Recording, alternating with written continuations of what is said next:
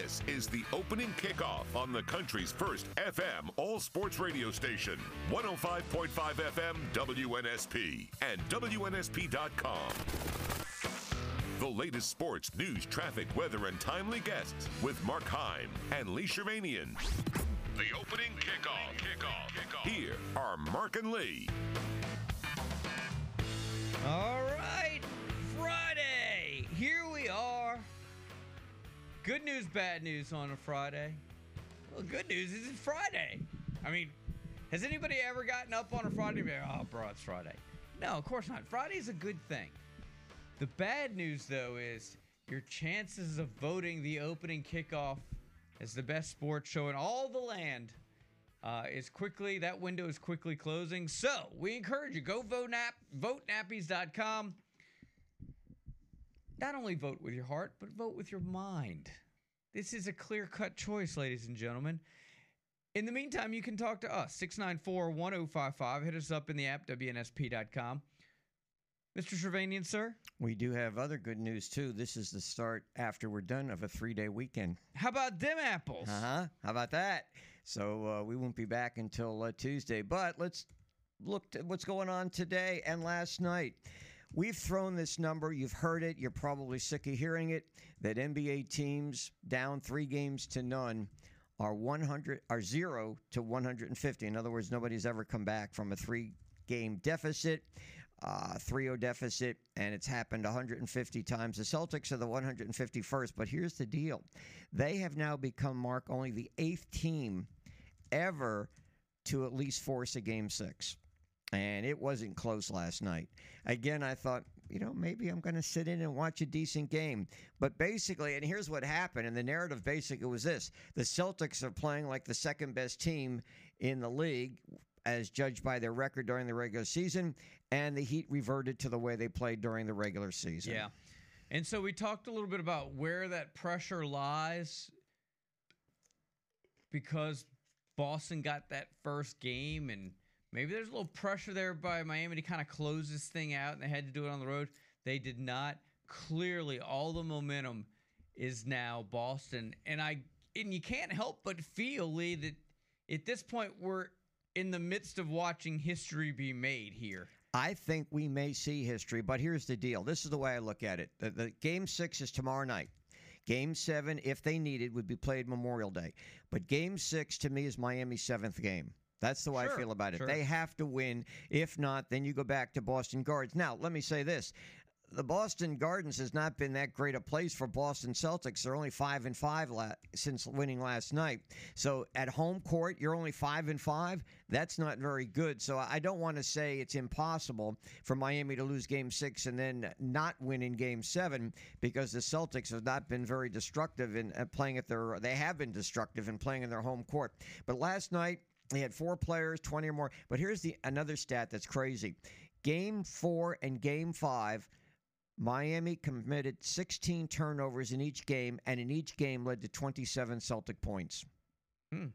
Stat of the day. Stat of the day. Yeah. Here Good. comes that what? Stat of the day. I like your version better than some of the others I've heard. At least I can understand it. You and Will Ferrell, stat of the day. So there's this a couple other NBA notes. So there's this narrative now that the Nuggets are boring and that Jokic is boring, and nobody wants to see the Nuggets win because that just wouldn't make for compelling stories.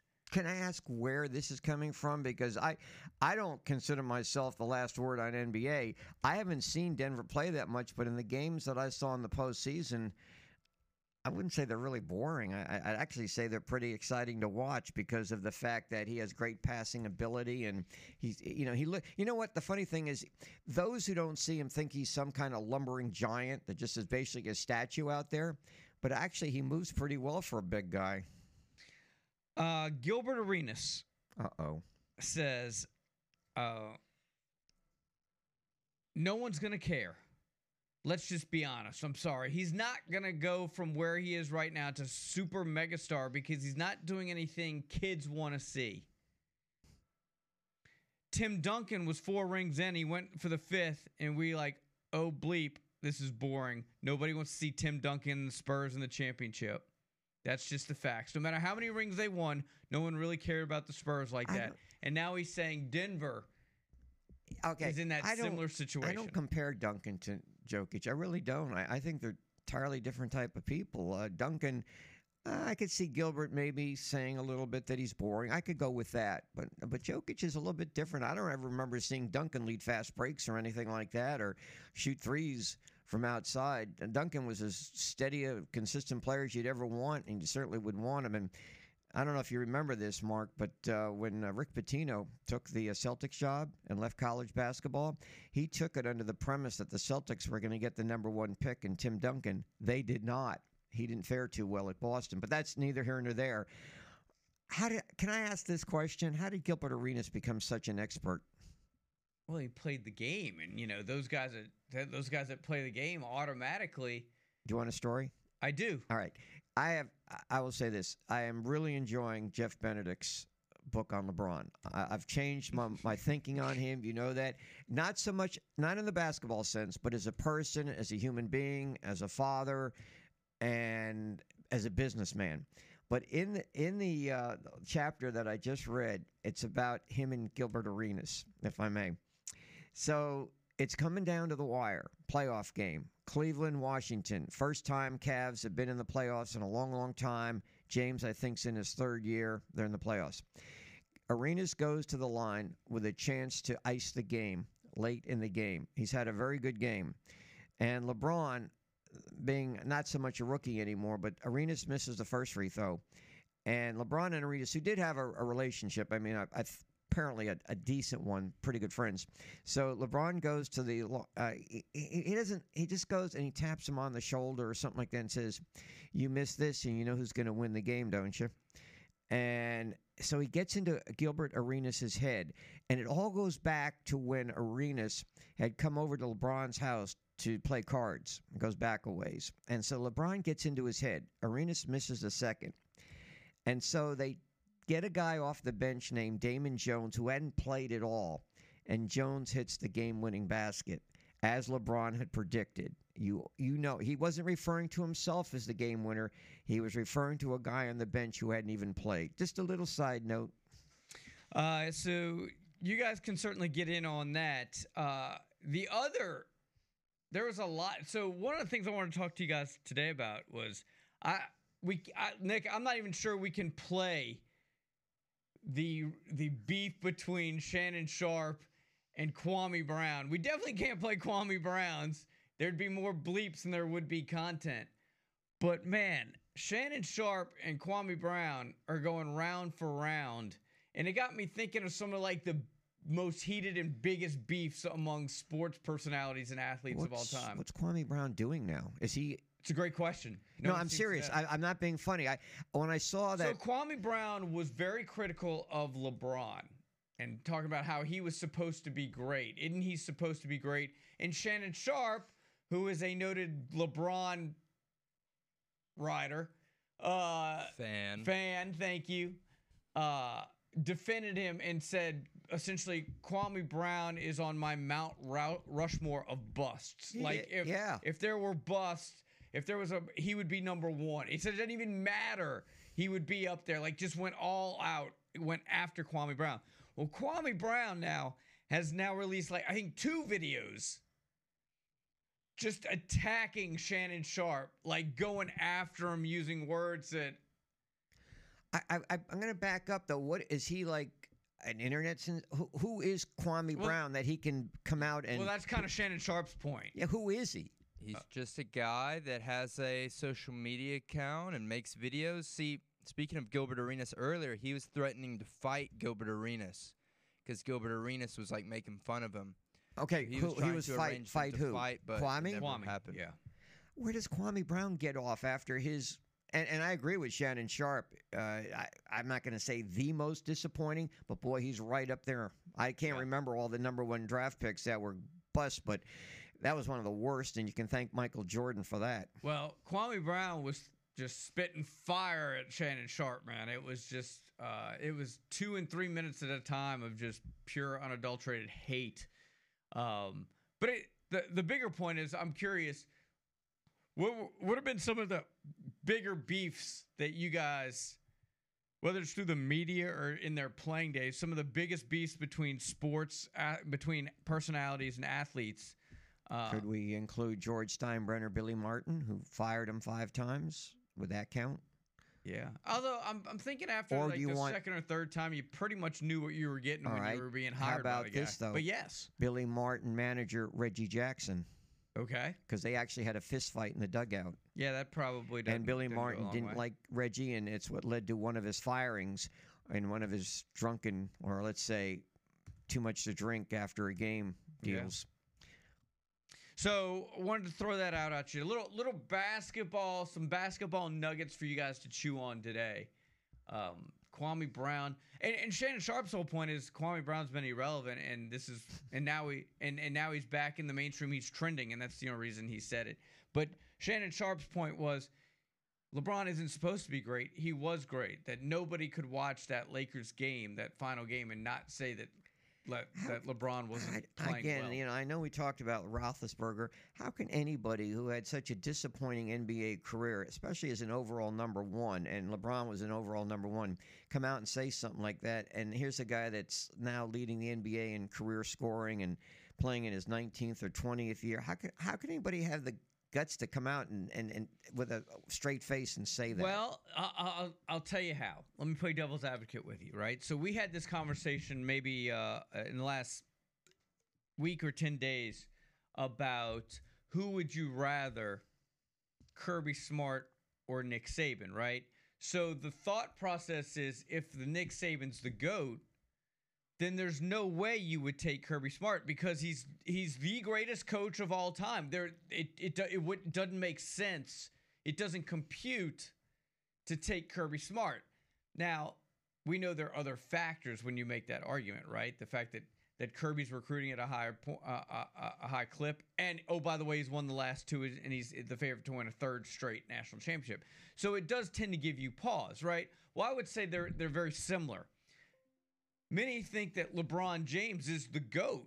He is the greatest of all time. Why are you losing? Why are you being swept? Okay, So there are some similarities to that argument. all right, here's where I differ on what you're saying. Saban and Smart are both great in what they do. Okay, LeBron is in here, Kwame's down there. Now, if Michael Jordan came out and said it, then we've got something going because you got a player who's at least on a par or better. But Kwame Brown, I mean, there's no comparison. Don't compare Kwame Brown to LeBron. Compare I'm just comparing LeBron to the Denver Nuggets because that's who he was playing. I know, but So- when you mention like who's the greatest, Saban or Smart, well, I don't understand how Kwame Brown should even be in the conversation. Who even cares? He did nothing. He was an absolute flop in the NBA. Right. You and I had never dribbled a basketball in the You did. National Basketball Oh, no. Association in our lives. We've never coached an SEC game, but we sit here and we talk about which one's the best. Yeah, but we're not out there in the national media, and we're Sure not we are. being hit by Sterling Sharp or with Shannon Sharp and so forth. But I don't know where Kwame. Now, if you had like somebody who was relevant, let's say John Stockton came out and said it, or Karl Malone, or pick anybody, Carmelo Anthony, then I'm listening. Karl Malone's a little busy at the last. I'm listening. He's at a family reunion. Am I right, Nick? I'm not listening to Kwame Brown. I don't care. I think that was a disastrous pick. All right. Anyway, so that's a little something to chew on this morning. Coming up today, we're going to talk a little high school football. BC Reign football coach Lawrence Yelding scheduled joins at 6:30 in hour number 1. We'll have our Miller Lite Golf Report at 7 o'clock with John Ricchetti. We're scheduled to be joined by Dan Jennings at 7:30. Also going to have a little Chick-fil-A at in hour number 2 as well. So we're just getting started. Scoreboard, traffic, and weather to kick your Friday off. It's the opening kickoff. Mark Lee, Triple G. We're in the studios of WNSP. It's Sports Radio 105.5 FM, WNSP, and WNSP.com. Hello, this is artist Daniel A. Moore. You are listening to WNSP Sports Radio.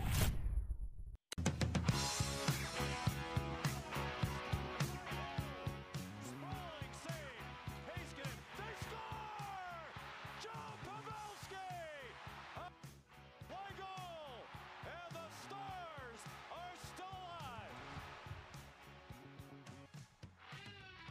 What in all of sports is that? Was that a hockey?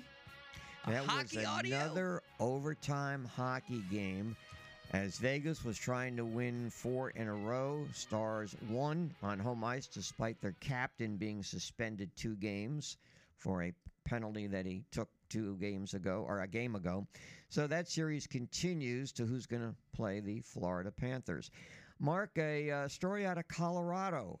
The Buffaloes announced they have set a record for the school for number of single-game tickets sold in one day, 11,273. These are single-game tickets. They've already sold out their allotment of season tickets. So single-game tickets went on sale. And in one day, they claim they sold over 11,273. Okay. Well, good for Dion in the Colorado program. How about that? I think he's going to be a compelling story. I think they're going to be people that either love him or hate him, but he brings an excitement to college football.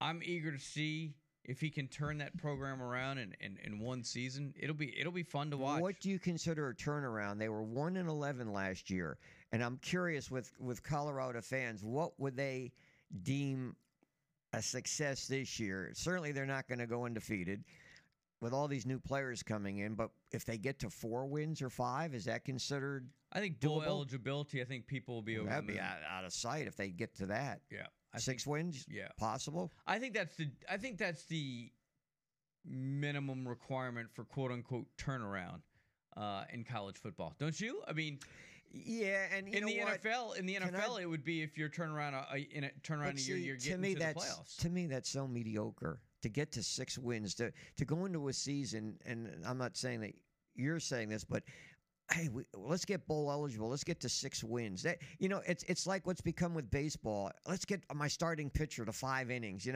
It's just so mediocre to me. Big deal.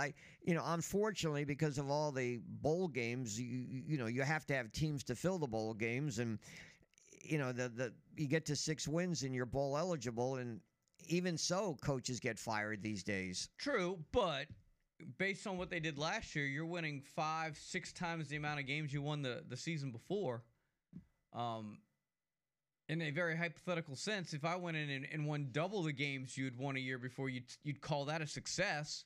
So to say that he was bowl eligible and get to 5 or 6 wins, I think that would be extraordinary considering they had the single victory last season. I can't ask you specifically what you're going to be doing September 2nd, but if you don't have any basketball or anything going on, you're sitting in front of your TV set, you have SEC games galore, do you tune in Colorado TCU instead? No.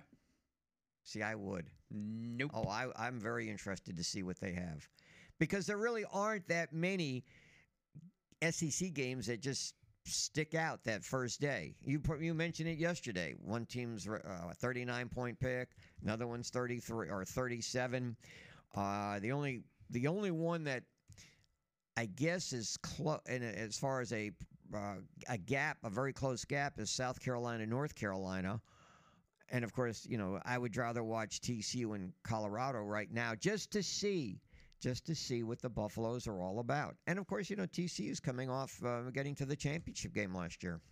You guys want to jump in? You can, 694-1055. All right, because this is kind of the last opportunity for you to vote nappies, we suggested yesterday that if you were having a difficult time trying to decide who to vote for, if you vote for us, grab a screen grab of the vote that proves that you did and stick it in the app. We will say whatever it is you want us to say on the air that doesn't get us fired. This, by the way, now includes us promoting other businesses. According to the bylaws of the radio gods, that is not exactly on the up and up. But if you, like yesterday, someone voted for us and asked that Lee say that baseball is stupid, dumb. I don't remember the exact word. No, the phrase was, I don't like baseball. Oh, I don't like baseball, yeah. And I preface it by saying there's certain things I don't like about it, but I'm still, and I'm going to say this. You threw a little something on the end of it. I did some homework thanks to Nick. Okay. Nick, you with me? Yeah. Yes. Okay. I was Yes. surprised to hear you to get your information, but the 3 podcasts, football, basketball, baseball, which one gets the most clicks? That would be the baseball one. By far. There you go. So what do you think that means? It means more people are interested in baseball. It's not the dead sport you claim it to be. They do a good job of promoting it. And that's when can they listen to? And I know on Wednesdays, every third Wednesday, it's on from 5:30 to 6. But how can people listen to the podcast? Yeah, you can catch Joey Warner and Ricky Patterson on the Batter's Box every Tuesday at noon. Last week they had Pete Rose Jr. on. How about They that? have That's some a nice fascinating in-depth guest. conversations. You know, it's funny he mentioned. It's not funny, but so yesterday I'm out with a friend of People mine. love dead things. I mean, vampire movies are hugely popular. with Zombies. you. With you. Zombies. Oh, the apocalypse. So I'm out at a friend, and he's got these baseballs, and I didn't want to open it, but he did, and he showed me Pete Rose autograph. The big news there Signed. is Lee has a friend. Signed, Charlie Hustle. Ah. Hey, we're going to talk some high school football next. Don't go anywhere. It's the opening kickoff.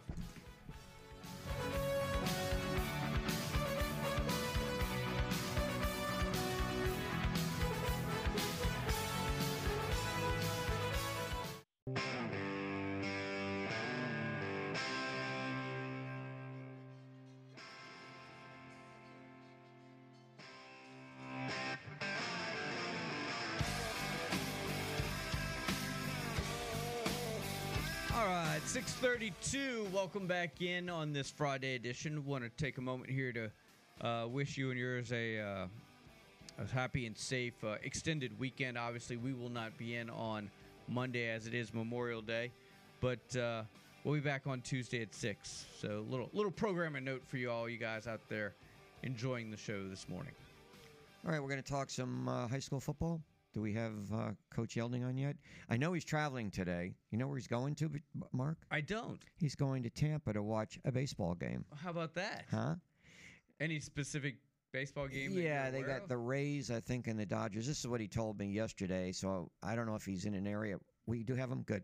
All right, this week completed the dedication for the new stadiums. We talked to LaFleur. We've talked to Viger. We've mentioned about Davidson. But this week, the new stadium for BC Rain, the Red Raiders, took effect. And, of course, BC Rain has already completed spring practice. And let's get Lawrence Yelding on the line with us right now. Coach, good morning. How are you today? Good morning. I'm great this morning. How are you, sir? I don't know if you've heard me say this, Mark has, that when the Red Raiders used to play at Tremere Park, in my mind, it was the worst stadium in this area that I've ever broadcast from. And I know you've switched. You went to Ladd and played some games. What does this mean now for your school, your players, and your community to have a brand new stadium? I mean, it's definitely it's a huge thing for us. We're so very excited. The kids are so very excited. The community is just bursting with enthusiasm. So I mean, it's just been a great thing. But I do want to tip my hat to to the people of the city for accommodating us at Tremere. It served its purpose. It did its time, and we're grateful for them. We're grateful for Ladd. Everybody that typically opened their doors for us and let us play our home football games. But just to have this new stadium now, it's just something that nobody ever really thought of. It was really a great vision, insight by our superintendent, Mr. Threadgill, and his staff. To do these things, it's going to bring so much and add so much value to our program. For those who don't know, where is it located? It's located right there on the south end of the campus on the other side of the aviation building. It kind of sits back to the back of the property. So when you come in, you don't really see it until, you kind of round the curve to actually enter the school's parking lot. And then you kind of look down in the hill because it actually sits down a little bit. because they had to go down a little bit to find some good dirt to put it on. So it's almost like it's down in the valley. You're kind of looking over the whole facility as, you enter the property and you see the stadium. It's just going to be a really nice little venue to play in. It's kind of tight, so fans are going to be right on top of you. It's just, man, we're excited to death to get out there. What's your favorite part of that stadium? Like, is it the idea of playing there? I mean, you just I get the sense that you get on campus, man, and you want to like do something there. You want to be there, like, but it's not the season. Like, what's the most exciting part? I made I talked to my guys a little bit, and we talked, just about various things. One of the things being, it's just like you live when you get your new house. Yeah, you get your new home. I mean, it's just something about having something of your own. I've lived in apartments, and everything was there. You had everything that you needed, and it was what you call home. But when you buy your own home, it's a little bit different. So just to walk out the stadium or walk out the field house, to see it. Knowing this is where you're going to be playing your games, knowing that we're going to walk through this gate, and we're going to be here. We're going to be defending something that is actually ours. It's just it's something that we're really looking forward to. What's capacity? How many can you get into a game? Our capacity, I think, is 4,203. The exact number. So I think it's a little over 2,800. On the home side, and 13 something on the visitor side, maybe a little bit more on the home side. But it's goal line to goal line on both sides. So, I mean, it's going to be an electric atmosphere. So let me ask you this. Who's your first home game? First home game will be against who? XL. We play XL on the 25th. That's when we open it up. What kind of a team are you going to have this year? We're hoping we're going to be okay. We'll be starting my 5th year, and I have a group of seniors that came to me as 8th graders. We worked really hard to get them there, to keep them intact, and we'll start this year with 15 seniors. 4 or 5 that played as freshmen.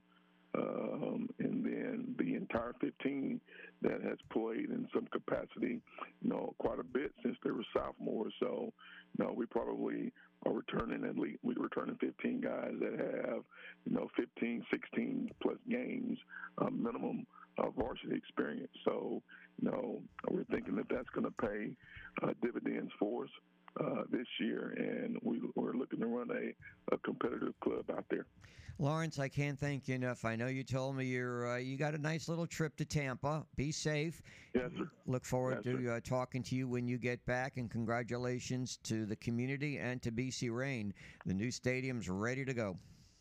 It's ready to go. Yes, sir. And we appreciate you, Lee, and you guys. Thank you, Coach. Have a great weekend. We appreciate it. All right. Thank you. All right. Speaking of coaches, see where Brian Harsin spoke with ESPN? Yeah, I had mentioned to you a while back. I should have called him. I really did. I wanted to get in touch with him, and for whatever reasons did not follow through. I was wondering when the first break would come and somebody would call him. Now, according to Chris Lowe's story, he is no longer living in Auburn. I think. Yeah, he's back. They never sold their house. Okay. They did in Auburn, but they didn't sell their original house. And he talks a lot about seeing his son through high school, so I assume the son, obviously I'm assuming if they've moved, the son's no longer playing at Auburn High, right? He's I think somewhere that's fair in to say, Boise. Yeah. Yeah, I should have gotten in touch with him. That's my bad. There's not a whole lot to it. I don't think he didn't really go after Auburn, but did make some comments about, and he didn't use this word, I'm using the dysfunction. Yeah. He referenced that. He said there were a lot of, he didn't say stinky, but stinky stuff that was happening to his and his family. I thought he handled it as well as you could handle it if you're going to go on the record and say anything about Auburn. I thought, well, first of all, I agree. I don't think he said anything that most of us aren't aware of, but I thought when he was asked, in a sense, what would you do differently? And he kind of alluded, well, I'd ask different questions outside of football. I wasn't sure exactly what that meant, but that maybe I was too isolated. And then, of course, he went into lockdown when asked about recruiting, because that was the big fault against him. I mean, anybody who criticized Brian Harsin to me was he doesn't get out. High school coaches, Mark, totally saying, why doesn't he come here? What is he doing? He doesn't build up relationships. Harsin's reaction to that was it was a COVID and he couldn't do it. I'm not saying yes or no. I mean, I'm not in the profession, but I can tell you a lot of local coaches were very disappointed that Auburn was not more instrumental in recruiting. And you look at the roster overhaul now, the number, 42 newcomers, 21 transfers. That seems to indicate that, there was work to be done. We had him on the air with us. We actually did have him on the air when he was coaching, and he did talk about the fact that the COVID really hurt them in recruiting. So I'm not going to say anything. He's not coaching now. It's not worth saying anything, but there was definitely a lot of criticism in this parts with coaches I talked to about Auburn not being more visible. Well, I think the questions he was referring to, the questions that he should have asked, I think was in reference to boosters, trustees, how the dynamic between the school and the athletic department work, and who's really in charge. I think that's what I read. That's what I gleaned from those comments. And I think if you had done, if anybody does their due diligence when they are getting offered a job or they're interviewing with a university, especially Auburn, I don't think it's too difficult to find out just by making a couple of phone calls what could potentially be the hurdles at any institution, much less Auburn. If you call Gus Malzahn, if you call Tommy Tuberville, if you name your former Auburn coach and just be like, hey, I'm thinking about taking the job here. What do I need to know? The first thing out of their mouths is boosters, board of trustees, meddling. So do you blame Brian Harsin for not knowing? I kind of do. I mean, how do you not know? Coaches, they're a close fraternity, man. The guys talk. They get information from one another. This is not information that would be difficult to attain if you were a prospective coach. I happen to agree with you on that. I really do. I think he had a cushy job at Boise State. He was like number one son. He was a quarterback there, had great success coaching.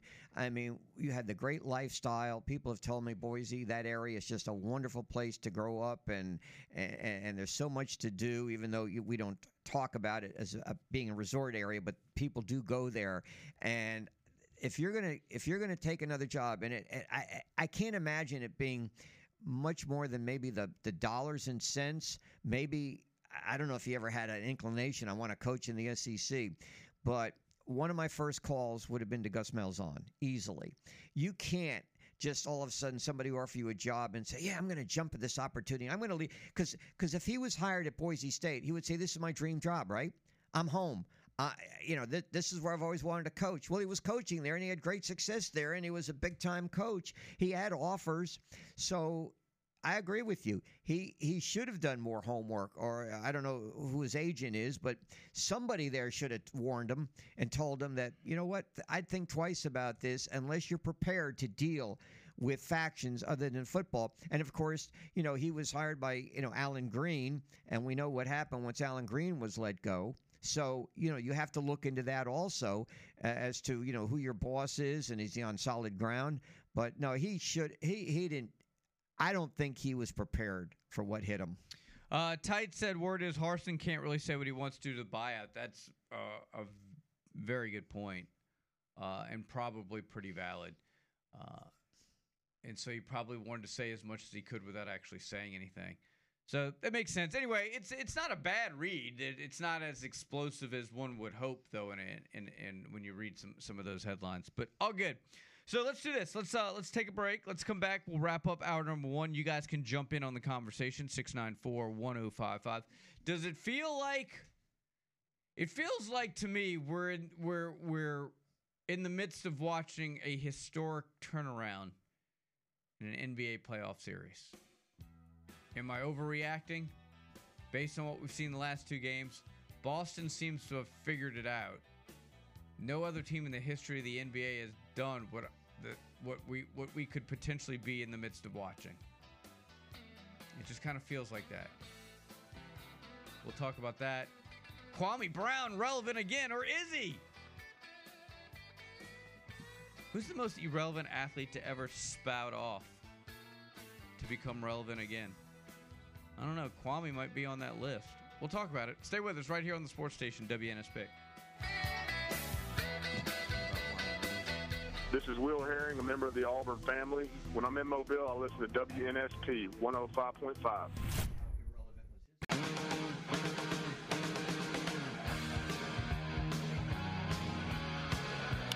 Riley clobbers one to deep left center field, streaking across the sky. 2-0 Atlanta, way out of the ballpark. And home run number 8 for Riley. One to Marcel, and he rips one out towards right field. That's heading back towards the wall. That is bouncing off the top. Man, this is kind of your show, Lee. We got baseball audio. We got hockey audio. Well, we were supposed to have basketball at 6:30, so don't put that on me. What do we have instead? We didn't have anything. Maybe the computer locked up. That's usually what happens. But that was Riley had 2 long-distance home runs yesterday. We will continue talking baseball at 7:30. Robo-umps back in the news as Aaron Boone was tossed for the second time in 4 games, arguing balls and strikes. Came out and said, I'm not interested in robo-umps. It's in AAA. Danny Jennings will join us and talk about that. Someone in the app, everyone talks about Auburn like this, but Alabama is just as bad, if not worse. But here lately, it's been covered up by Saban's success. Maybe so. They may be very well about that. We don't really hear about any inner fighting or disagreements or things like that. Well, look, you went there. Maybe you have a better understanding of what the dynamics are? All right, I mean, for the record, I've heard stuff, but I don't gone there in I know. 25 years. I mean, I've heard stuff like you have, right? I've heard that there is a person up there that basically kind of has the final say or close to it, but you don't hear anything from him. He stays in the background. That he's got his voice is very silent, but if they need something, they go to him. Obviously, the athletic director has a big say, but it's not like you don't ever hear about the board. You know, this or that, or this guy doesn't want this, or this guy doesn't want that, or who's making the decisions. But that's a good point. When you have success like that, you basically, what they did with Nick Saban, from what I understand, Mark, correct me if I'm wrong, they basically just gave him the kingdom and said, here, it's yours. Right, and we've talked about this for years, though, that you need somebody with that mentality that is strong enough to come in and say, we're not doing it your way, we're doing it my way. Get out. If we need you, we'll call you. And that's what Saban did, essentially. And that's what coaches have not been able to do at Auburn. Now, so when you say that Alabama has done stuff like this just as bad, I don't know if they've been meddling in football like Auburn has. Maybe they had. I mean, I don't think they meddled with DuBose and Shula. Now, they threw Shula under the bus, but it wasn't like, hey, you need to do it this way. I don't think. I think you're on to something. See, like, I would have thought if any coach had the power on campus that Saban does, it would be Tommy Tuberville, because of the 6 rings, the 6 straight wins over Alabama, the success, a near national title, the undefeated season. I would have thought, but that wasn't the case. because of the so-called meddling and sending an airplane to Louisville to talk to Petrino. Can you imagine, seriously, can you imagine that happening with Saban coaching Alabama? They send a plane somewhere else to go to Georgia to talk to Kirby Smart? Yeah. Think about that. No, that's not going to happen. And it happened at Auburn with a very, very successful coach at the time. Granted, in his latter year or two, it kind of fell off. But maybe he lost interest. Maybe he saw the handwriting on the wall. And maybe he didn't help himself with some of the coaching hires he made. Now, that's not to say that there aren't issues in Tuscaloosa. I mean, we spent the last few weeks talking about that, right? The last few months talking about this baseball scandal, the basketball scandal. But that's different. And I am in no way talking about, that but there that's not aren't involving issues. the board of directors. Right, I'm not talking, but we're talking about meddling. And I'm not sure we've seen that here in Tuscaloosa. And maybe there was a lot of that going on before Saban, but Saban's been there so long now that, for a lot of us that's no longer really part of the narrative. He came in there as a very powerful figure. Mal Moore brought him in and did everything he could to bring him in. I would say this, if the other guy that was supposed to come in, you probably would have seen, and I doubt, I'm just going to go out on a limb, and I can say this because nobody can prove me wrong. If Rodriguez had taken the job, I don't think he would have been there this long. No. Absolutely not, right? He lasted, 3 years at Michigan? But, I mean, when you come in there, you're handed the keys to the kingdom, and, right from the get-go, Nick Saban took over in a very powerful way. He limited practices as far as people coming out to watch. He basically started getting rid of players, and he turned it into the program which you see now. And why would anybody meddle? And I think, Mark, and again, I don't know this for a fact, I just hear it, there is a very silent voice up there that carries a lot of weight, but he does not meddle. Really? I'm not familiar with this voice. You can give us a hint? From what I've heard, his father was one of the all-time great coaches. Really? At Alabama. I did not know Mike Shula had a son. Mike Price? No, not Mike Price. Price wasn't right, was it? Although it made for good content on your show. What was her name? Destiny. Those were the good old days. Destiny rides again. Yeah. Those were which some is of funny the because a lot of people thought she looked like a horse. Nick, do you remember? Wait a minute. Who said that? Oh, I think it was pretty clear. Go ahead and Google Destiny, Arity's Angels, and tell me what you think. You think we got good content these days? You weren't around when the Alabama coach went to Arity's Angels in Pensacola and met our lady friend. Yes, that's interesting. When I she ordered one of everything on the room service menu. Yeah, when people go to Pensacola, they tell me they like to go to McGuire's, but not Mike Price. Yeah, it's good times. Stroll down memory lane. Those were good times. Oh, I know. Your shows were terrific back in those days. Those were good times. Your Rebel Rouser, you and the Rebel Rouser. Yeah. He attended a strip club in Pensacola, or did he meet a genuine lady of the night? No, I think he went to the establishment, and I think when the shift was over, the party moved to his room. Oh, the infamous he had him quote, working overtime. "It's rolling baby" became quite the expression that year. What's the more popular? What became the more popular saying? "It's rolling baby" or "honk if you sacked Brody"? Remember that was going to be like a bumper sticker and the whole deal. I wasn't familiar with the first one, so I'd have to say, from my point, the second one. I was not familiar with the first one, Mark. They should do a 30 for 30 on Mike You Price. mentioned earlier. Oh, that'd be so good. You mentioned earlier about voices of undistinguished athletes, and the one that comes to my mind is Ryan Leaf. Very, very visible these days, doing work, and I give him credit for where he was and what he had to go through and some prison. He was in our studio, I think, twice. Very likable guy, and here was a guy that was never succeeded as a second pick in the NFL draft.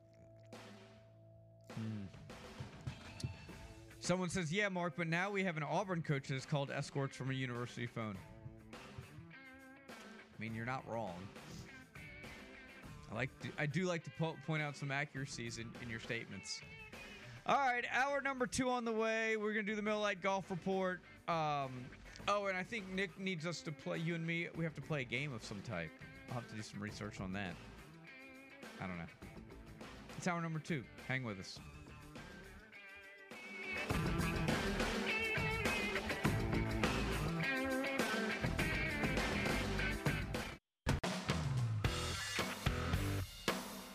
This is the opening kickoff on the country's first FM all-sports radio station, 105.5 FM WNSP and WNSP.com.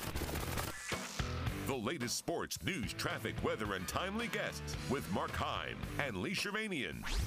The opening kickoff. Here are Mark and Lee. All right, here we are. It's hour number 2 on this Friday. Thanks for hanging with us. A little programming note. Obviously, we will not be here on Monday, so I want to wish you and yours a happy and safe Memorial Day weekend. We got a couple hours left here, so fear not, but we will not be here on Monday. Headlines this morning: Boston Celtics have become only the 8th team in NBA history to force a Game 6 when down 3-0, a wire-to-wire win over Miami. They had 4 players, 20-plus points. Also, in college baseball, Alabama eliminates Auburn from the SEC tournament. They won yesterday 7-4. This amazing Crimson Tide team, how they have rebounded from the firing of their head coach, will now take on Vanderbilt in an elimination game. There is still talk favorably that both Alabama and Auburn will be hosting regionals when those bids come out. I think it's Monday, if I'm not mistaken, the bids would come out. And the super regionals get underway today, and in Tuscaloosa, a night game on ESPN2, Alabama hosting Northwestern. All right, let's talk golf. They got a tournament going down there in Fort Worth, Texas. It's called the Colonial. We have John Ricchetti with the Miller Lite Golf Report. Johnny, what's going on down there in Colonial? Well, it's just obviously the after the big PGA Championship that Brooks Koepka won last week. By the way, he'll be participating in the Live Golf. They're in just outside Washington D.C. as the Live Golf Tour will get ready to kick off today, a 54-hole tournament. But the PGA Tour, as you mentioned, in Colonial Country Club just outside Fort Worth, Texas, and Harry Hall, a rookie from England, is your leader with a great round of golf yesterday. And Robbie Shelton is tied for third place at 4 under par, 4 shots behind the leader, Harry Hall. And we'll keep an eye on that as Robbie Shelton continues his fine play in 2023. All eyes on this tournament, obviously, we're on Michael Block, the big new golfing star that the Club Pro from California, with the top 15 finish last week at the PGA Championship, got a sponsor exemption this week. Had a not a very good day yesterday, an 11 over par 81 yesterday. So it does not look like he'll be, barring a miracle, he will not be looking like he'll be making the cut to continue this great playing of golf that he has done over the last week or two in professional golf. This also marks the 20th year anniversary where Annika Sorensen had played with the pros, first woman to tee it up with the pros at Colonial Country Club. That marks the 20th year, but she did not make the cut that year as she had played with the men on the PGA Tour. Also, the Senior PGA Championship going on. Padraig Harrington leads that tournament in Texas, and Mobile native Todd Bailey in the field, works at Lake Forest Golf and Country Club. He is in at 4 over par. Looks like he's going to have to play a good round today if he's going to make the cut in the Senior PGA Championship. So I want to wish everybody a great weekend. Be safe. Please don't drink and drive, and we'll talk to everybody on Tuesday. And hopefully everybody has a great Memorial weekend. Hey, man, thank you for it. We appreciate it. Have a good weekend. All right. That's John Ricchetti, the Miller Lite Golf Report. I was going to ask Johnny, and maybe I'll save it till Tuesday. He mentioned the Live Tour. I wonder if anybody's really, what kind of ratings they have. You know, they're on the CW now. Yeah. I wonder if anybody's really, you know, and versus the PGA tournament, what their, let's say, ratings are through the Nielsen and so forth. I haven't heard much about it. I was just going to ask him. We'll wait till next week. You see where Michael Block got a text from Michael Jordan. Although he didn't see it because he had so many texts, like thousands of texts. It literally, his Nike rep told him, "Hey, did you get MJ's text?" And he's like, "What?" And so he said it took him literally 30 minutes. Imagine going through your text for 30 minutes just to find one. Talk about a needle in a haystack. What did he tell him? He didn't reveal it. Just not that I'm aware of, but Well, he's like, I don't even know how he got my number. Could you imagine getting a text? Like if you got a text from a number that's not in your phone. I mean, what if you're Michael Jordan, what are you like, "Hey, it's MJ?" You're like, "Yeah, right." Like, how does that go down? This is Michael Jordan. Just wanted to congratulate you on your, like, how does that work? I can't even imagine. You're talking about what he did last week, not yesterday. Right. Because he had like 81 yesterday. Yeah, Jordan ain't texting saying nice job with the 11 over. But I think that's why people like golf so much, man. Look at that dude. He could be any one of us. Did anybody text Michael Jordan to congratulate him when he picked Kwame Brown with the overall number 1 pick? Shannon Sharp. I don't know. Just a thought. Hey, Nick, you awake this hour? Yeah, I just woke up. Yeah. Okay. Well, if you can't sleep Nice here, to see you guys. it's good to be seen. Thanks for stopping by. You guys want to play a game? We love games. All right. Well, let's play one. So, look. So we're nominated for Nappies, right? Indeed. Best DJ team, best Waka morning waka. show, best sports show. Yeah. So like the combo of Mark and Lee, it's like y'all are one and the same. Y'all been doing it for a while. Y'all have got this connection. So this game will put that to the test. Shaq and Kobe, Jordan and Pippen, Yeah, but some of Mark those and Lee, that didn't work out too Ebony and Ivory, Salt and Pepper. I get Peanut it. butter I get jelly, it. yeah. I get it. I You get can it. Keep going. Yeah. So this game is called Same Brain. Same brain. Here's how it works. Here's how it works. You're both going to say a word at the same time. All right. And basically what you're going to try to do is each round, based off the words that were said, Okay. you're going to try and get closer. So, like, Lee, if you were to say dog. Cat. And Mark was to say, give me a random word, Mark. Cat. See, your word wouldn't be based off. Okay, for example, if he would have said dog and you would have said, let's just start.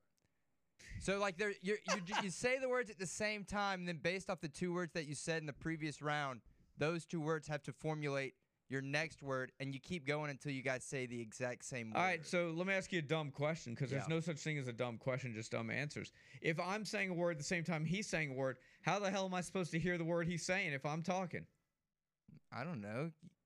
Are you hearing what I'm saying when you talk over me? No. And it's not like rapid fire. We'll take a break. So let's just start. All right, so at the same I'm time. going to count down 3, 2, 1. Okay. And then Mark and Lee, both of you say a random word at the exact same time. All right. 3, 2, 1. Kwame. Okay, Lee, what did you say? Say you didn't hear him. No, wait. Lee, what'd you say? I said paper. He said paper. And what'd you say? I said Kwame.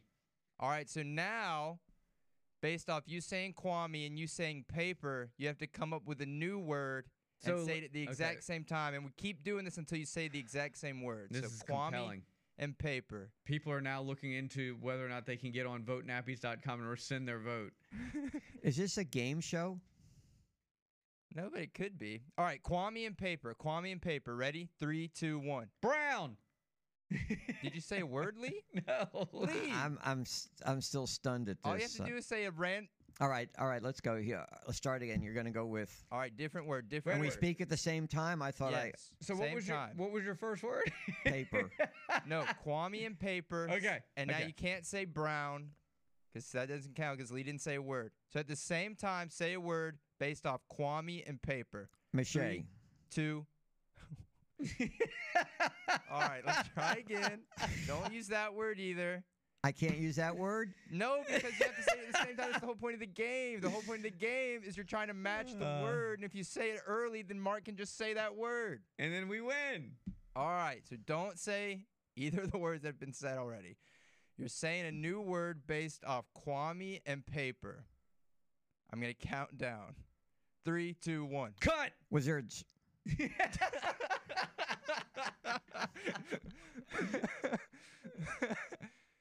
All right, so there's cut and wizard. and wizard. Okay. All right. 3, 2, 1. Wand. Lee, are you saying a word? No, he's not. No, I'm processing. trying to think of a word to say. Just any word. Like, it could be any word. All right. I'll try to do better. It's so early in the morning. That was his excuse last Look, hour. Mark. Am I the only one on my let's you game and I here? play. Let's you and I play. All right. Ready? 3, 2, 1. Plastic. Mustard. What'd you say? Mustard. Okay. What'd you say? Plastic. Okay. Ready? 3, 2, 1. Bottle. What'd you say? Boom. Bottle. Boom. Let's go. Let's go. We See, share that's the how same it's done. brain. Let's go. Yeah.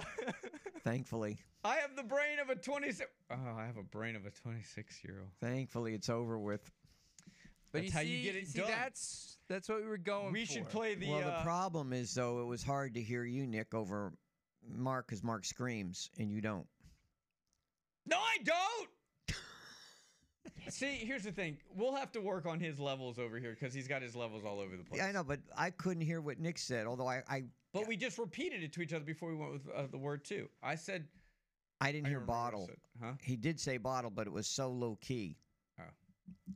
Bottle. Good going. No, we don't keep going. We won. We won. I know, but I'm just saying I'm congratulating you guys. We should keep going. We should challenge the final drive. This should be the third. I mean, we got that in 2 tries. It's actually really impressive. Yeah. Where did you come up with this? I just saw someone playing it. The internet is a online. wonderful place. And the way that it was a lot more organized the way that I saw it. By the way, we were supposed to play pickleball today, but Corey faked being sick. Yeah, no pickleball. No Corey on the final drive this afternoon Yeah. either. He's ducking us. I mean, is that really somebody you want to vote for? I'm just saying. We're here every day. Every day. I mean, vote your conscience. Do what you got to do. If it were me, it's just me. If it were me, I wouldn't show that level of disrespect. Look, and, you got to vote for the opening kickoff, right? When you go to the polls, right, you're either voting red or blue. Normally, those other votes, do they really count in the big scheme of things? So forget about those other random people that are nominated. Vote for the people that count, and that's us. I mean, where else do you get these fun-filled games? Right? 3, 2, 1. Vote. Someone said Corey called in the day before a holiday weekend. Oldest trick in the book. Yeah. Classic. It is. That 4-day. Yep. We see through you, Corey LeBounty.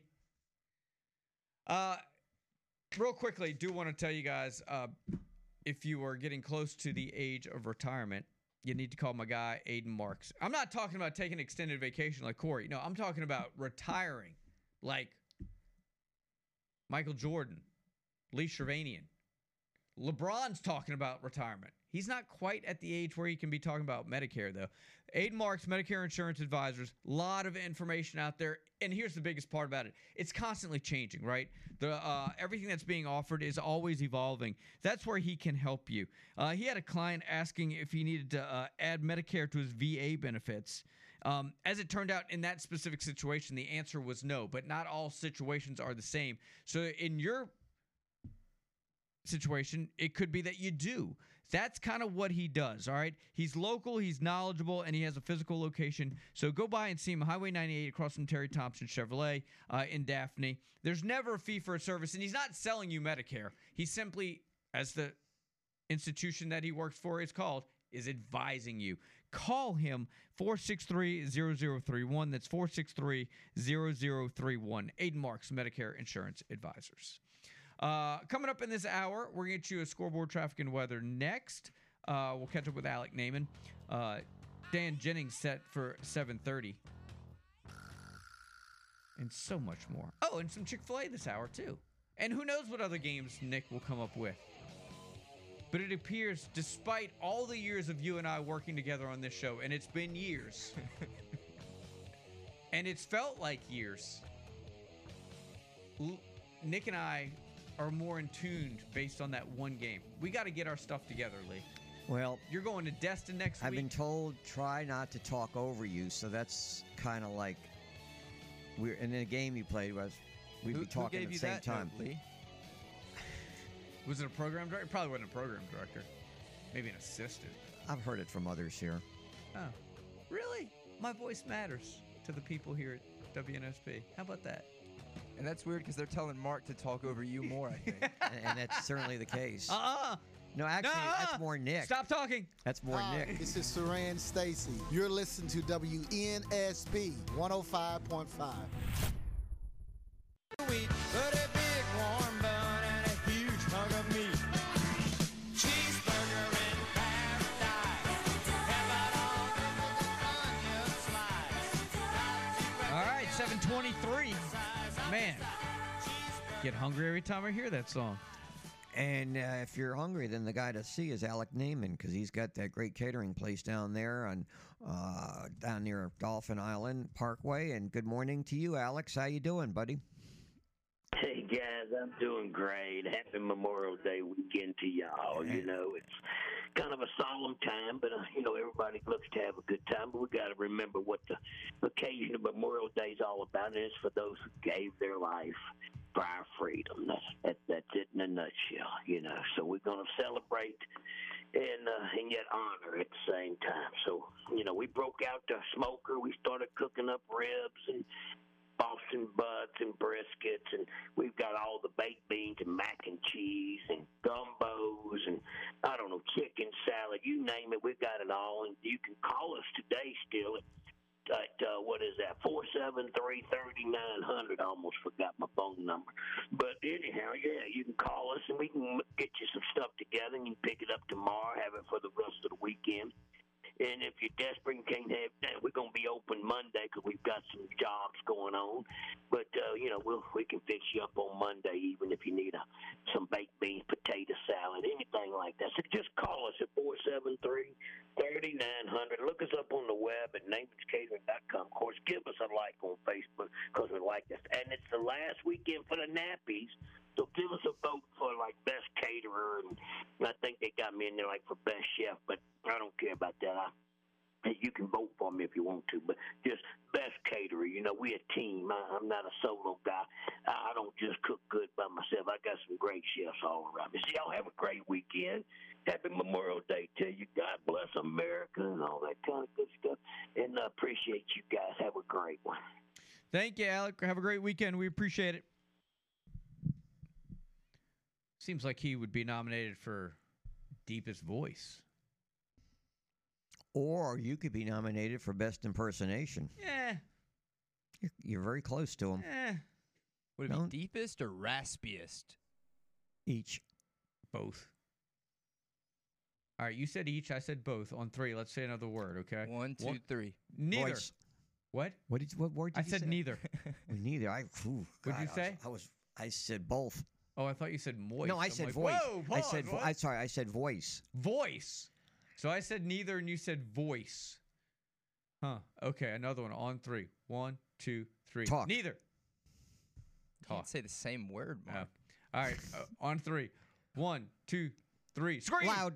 Oh, we're getting close. All right, look, now, hang on. Now, really think about it here. Scream and loud. Yeah. Scream and loud. What's a word that's similar to both of those words that y'all both can lock in on together? Now, you see, but I'm supposed to be coming up with a word that just comes into mind. Am I supposed to be thinking about what he's thinking? Like, I'm trying to figure out what he's thinking in relation? Yeah, you want to say what Lee's going to say.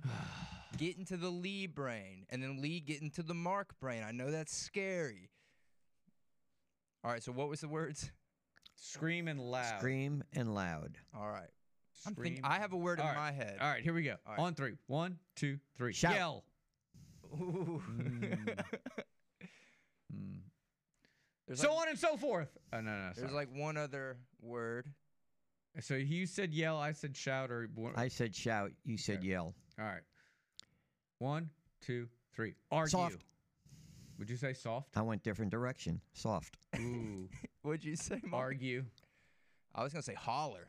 I was Holler. thinking holler, but I didn't think he. See, that's what I was thinking about. I didn't think you'd come up with holler. You're right. I wouldn't. See, I'm trying to think like him. All right. So argue and Soft. Talk about a left turn. My I did. goodness. I did it on purpose. Oh, so you're throwing the game. Argue and Well, I soft. wanted to continue the game. You're All right, let's the go. only one listening right now in the Mobile Baldwin County area that wants to continue this game. Okay, what is it? Argue and soft. Argue and soft. Come on, let's go.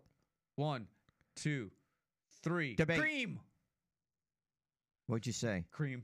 I said debate. Cream. Soft. I couldn't say ice cream. That's 2 words, so I just said cream. So I went the other direction. You went debate? All right, Yeah. debate. I'm on with you. Debate. All right, let's go. Debate and cream. Where did cream come from? Yeah, where did that come from? All right, ready? 1, 2, 3. Controversial. Debate. Ooh, debate and controversial. Wait a Okay. minute, you said the same Can't word just say I the did. same word. Now you're falling off the track. Did you say debate? I That's just the word did. you said earlier. I just said it. You don't pay attention. He sure doesn't. No. Only when you talk, Lee. Give him the tape of the show. We can go back and listen to it later on today. I think it's pretty fair to say that we don't share the same brain. I think that's probably And the I'm most. proud to say I think that's the Y'all best. I'm okay with that. Smartest Got thing really you've ever close said. and shout, yell, and scream. Yeah. And then when it went to whisper or quiet and debate and Oh, cream, whisper's a good one. Cream. y'all lost it. Do you like whipped cream? Maybe we should have a caller call in and try and play with Do you like? Lee. Do you like Ooh, I Cool like Whip? that. Do you want to play with Lee? And no, I don't feel comfortable discussing Whip? whether or not I like whipped cream with you on the air. I just don't. It's just. Do you want to play with Lee and no cream will be involved? What are we talking? Oh, we're talking baseball. Robo-umps. All right, that ought to be fun. It's the opening kickoff. Stay with us.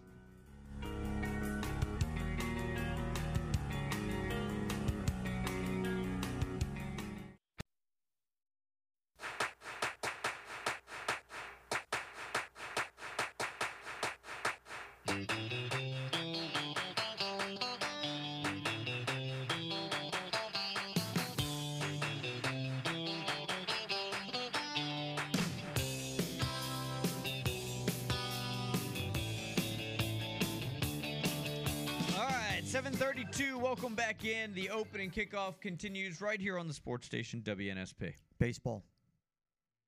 Fun. I have no response for you to that. Okay. I thought okay, very good. I thought I say baseball. Dan Jennings, right? Sure. I was hoping. See, Dan's a Renaissance guy. He though. is. There's He so is. much more to Dan Jennings than baseball. And I feel Alabama, like you kind of Saints. paint him with this very specific brush. He's so much more than just a baseball guy. He is fun. Well, I didn't say that. I just said. No, I just said that's a good intro, though. He is a lot of fun. Well, I can mean, tell you now that. you're just making things up. No, I'm not, because I can tell you since I've had discussions with him off the air, he's a lot of fun. Y'all talk whipped cream? And that hasn't come up yet. Okay, well, I mean, it's early. Danny, good morning. How are you today? Well, welcome. I'm doing good. The Renaissance man is staying in a Renaissance hotel, so it's life is good. Good rate? You got a great rate, especially when you can give the credit card from the Washington Nationals. That's right. That's exactly right. You always stay at the Renaissance, or not always, but most times. All right, you're out in where? Toledo? I'm in Toledo, where it's about a 48-degree morning. And you're in AAA ball, right? That's AAA? Yep. Yeah, watching our AAA team in here play in Toledo, the Mudcat. All right. Mud Hens. This worked out really well. So Aaron Boone yesterday got tossed for the second time in 4 games, arguing balls and strikes. And he was quoted as saying, even though I've been ejected 4 times this year, I do not want robo-umps. AAA is experimenting. What are you seeing with robo-umps? What's the take on this? Do you seem to basically, if you took a poll from people you talk to, would they favor this or not? Interesting you bring this up. So last night after the game, I was in the clubhouse with our coaches and manager, and we had this very conversation. And I would tell you right now that, albeit a little bit off kilter, especially with the high and low strikes, because as a hitter comes in the box, it's adjusted to their height. And I think the players, they like the system because they feel like at least the ball is on the plate. Now, the up and down of it certainly changes depending upon, how quick or how accurate they can adjust the box. Beginning tonight, the final 3 games in the series, the players, the batter, the catcher, and the pitcher have 3 chances during the course of a game to dispute a call, being a ball or strike, and then it goes on the screen inside the box, and it's determined yes or no. So I would tell you the favor has been, it's been a positive return from the players. When you sit behind home plate, and you look at some, especially some of the breaking pitches, they look like they go around the plate versus over the plate. But when you go in post-game and look, it does catch part of that shield that is called the box.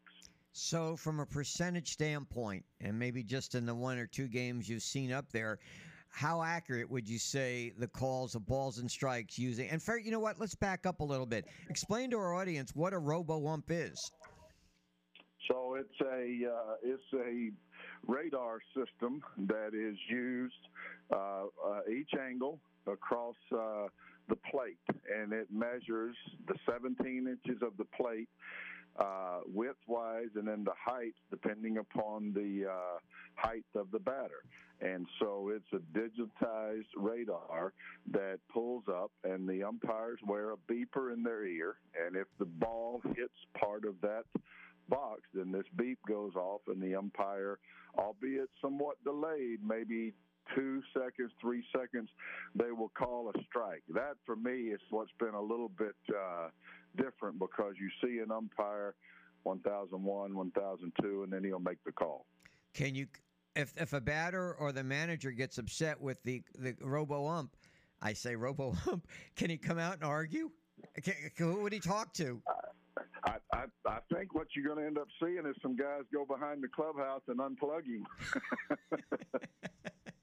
So from a percentage standpoint, from what you saw so far, how accurate is the robo-ump? You're right behind home plate. Would you say 90%, 95%? What? Oh, I would tell you it's probably 98. Again, the ball on the plate, that's a definite. The only discrepancy has been in the height, the up and down of the ball. Sometimes it appears that the ball's below the zone, if you got a 6'4" guy in the box, and it appears that the ball is below what you would consider, the armpits to knees mindset that we've all heard since we were growing up. And you feel like that a lot of times the balls are underneath that, especially the low part of the zone. So I would tell you 98%. Do you think we're going to see this in the major leagues next season? 100%. I think it's coming, and I personally think it's coming because of the gambling. I mean, that's the one thing that, quote, is left for any type of tinkering is the balls and strikes. So I think you're going to see that happen, and I think that eliminates any possible wrongdoings by umpires and makes it about as electronically pure as it can be. Danny, you brought up another subject, gambling, of course, which has hit college baseball, which has hit the NFL. Do you see down the road Major League Baseball kind of maybe looking into this or cracking down, and even players on FanDuel or DraftKings or something like that? I mean, is this a concern? I think it has to be a concern when you have kiosks at the ballparks where, in between innings, people can run up and place bets, live betting going on at any time. And, I think it's something that certainly is looked at every year in spring training. You start the spring training ritual by reading Rule 21, which talks about the gambling and, how it's going to be policed. And so, I think that some of the things that are occurring certainly will eliminate any of that possibility to where, a game could be altered based upon, someone gambling. Another major story that could develop, the commissioner says the owners may vote on whether to allow Oakland to move to Las Vegas. Is this a sure thing? that Oakland's going to get the okay to move their baseball team to Vegas? I don't think it's sure until it's done, Lee, but man, oh man, I don't see how you can't. They've tried forever without any success to move out of Oakland, Alameda, and go into San Jose, and it hasn't been allowed. And I think now, just where that stadium is, the fact that the Raiders have gone, it's a very eerie feeling going to Oakland, taking the BART there, and then walking across. You just see a lot of homelessness, a lot of destitute people. Just not a good. It's not a good area. And truly, it's not a baseball field. It's a football stadium that morphs into a baseball field. And I think Vegas has the money. They certainly have the momentum, and I definitely think it's going to happen. And I think financially, it's a win for everybody. All right, let me ask you this though: Oakland is 10-42. Can Vegas say no? We don't want you. You're a terrible team.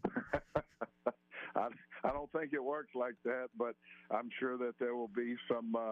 I'm sure there will be some sentiment to, improve the club. And I got to think that if the team is sold, which all indications that it will be, then a new owner, puts more money, and through that you can go out and get some free agency and upgrade in a hurry. You go back always in sports and how professional leagues tried to disassociate themselves from Vegas. You got hockey there now. You got NFL. You may have baseball. Isn't this hypocritical that, they crack down on gambling and yet they're all too willing to move into Vegas? I would love to hear Pete Rose's take on it. It must be one of sheer disbelief. And, I just think you follow the dollars, and every sport's going to chase it. I think from a standpoint of growth, and you're talking about a place that over the last 50 years has completely expanded, exploded, and man, the way they support the football team there, the hockey team, I just see that continuing to grow, and you get so many visitors coming there who will support whomever's playing in Vegas. And probably a lot of times, will set their trips up around coming to see their, quote, home team play out there. All right. On another subject, since Mark identified you as a Renaissance guy, if the SEC adopts the 9-team format, which could come out next week, which 3 teams would you like to see permanent opponents on Alabama's schedule?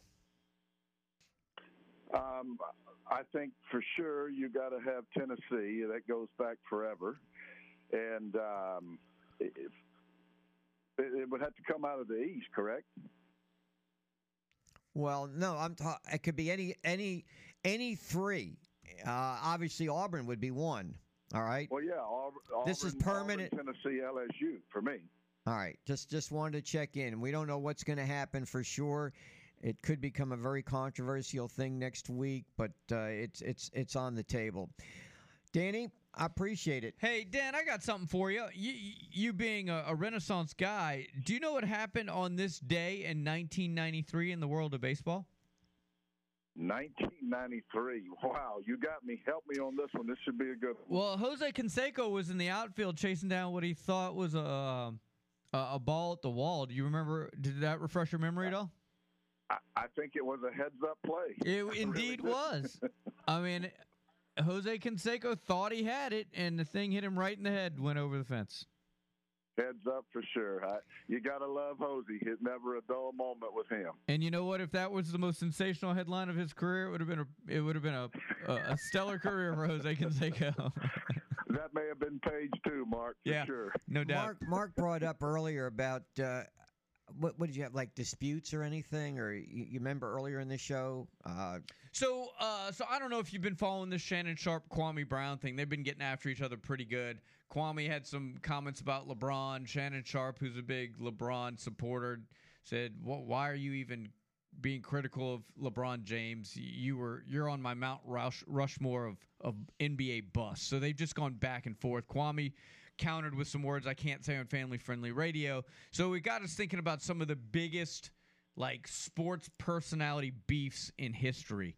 What comes to mind? Anybody come to mind?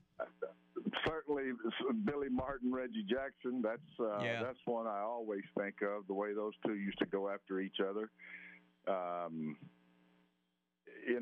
More of the media for me, with the sports personalities in the media than two guys. Two individual guys. Well, we're going to see if we can get something going between you and Lee. I think that'd make good radio. I'll have him say something nasty about you when you get off the air here, and we'll get you to comment next week. Oh, we got some stories about whipped cream we can throw out on him, too. Yeah, that's not what I'm looking for. Anybody else nauseated? All of a sudden, I got really nauseated. Hey, Dan, enjoy the Renaissance or wherever your travels take you, and be kind to the Robo-Umps. They, too, have feelings. You got it. Y'all have a great week, fellas. Thank you. That's Dan Jennings, ladies and gentlemen. All right, coming up here, what are we doing next? Chick-fil-A. Chick-fil-A. How about a little Chick-fil-A to get the kids all excited about the big summer approaching? Lee's going to Destin. He's so excited about the summer. He's going to Destin next week. Fear not, though. He's going to be on the show. Reporting stuff. You want to give people a hint on what give us the topic for the Chick-fil-A so people can get in the right frame of mind. Softball. Okay. Softball. Winning streaks. How's that? Sounds like you're playing that brain teaser game by yourself. Softball. Hardball. Come on. Keanu Reeves. What'd you say? Reeves? Keanu Reeves. He was in a movie called Hardball. And what was it? The movies he's famous for? Matrix. Yeah, that's it. I couldn't even think of it. Neo. I was going to say Matrix. What was the one he was in with Patrick Swayze? Point Break. John Wick. Bro. You don't say a word in an hour, and it's terrible. Someone in the app says, I need details on the whipped cream. No, I don't think we do. Well, we'll just let that out there. Hey, I tell you what. Vote the opening kickoff, and Lee will tell you all you want to know about whipped cream. How about that? In the meantime, let's take a break. And Softball. That's the question. Wow. Super regionals. Do you think maybe you've come to the end? Like how people say you've gotten to the end of the internet. Do you think you've come to the end of Chick-fil-A gift card trivia questions? If we're asking trivia questions on softball? No, I'm just getting started. It's a whole new area. It's a whole new era. It's a whole new world. People really gravitate to watch softball on TV, I'm telling you. Yeah. It's very popular. For the water polo question next week. That's coming up. Mm-hmm. Don't give the answer.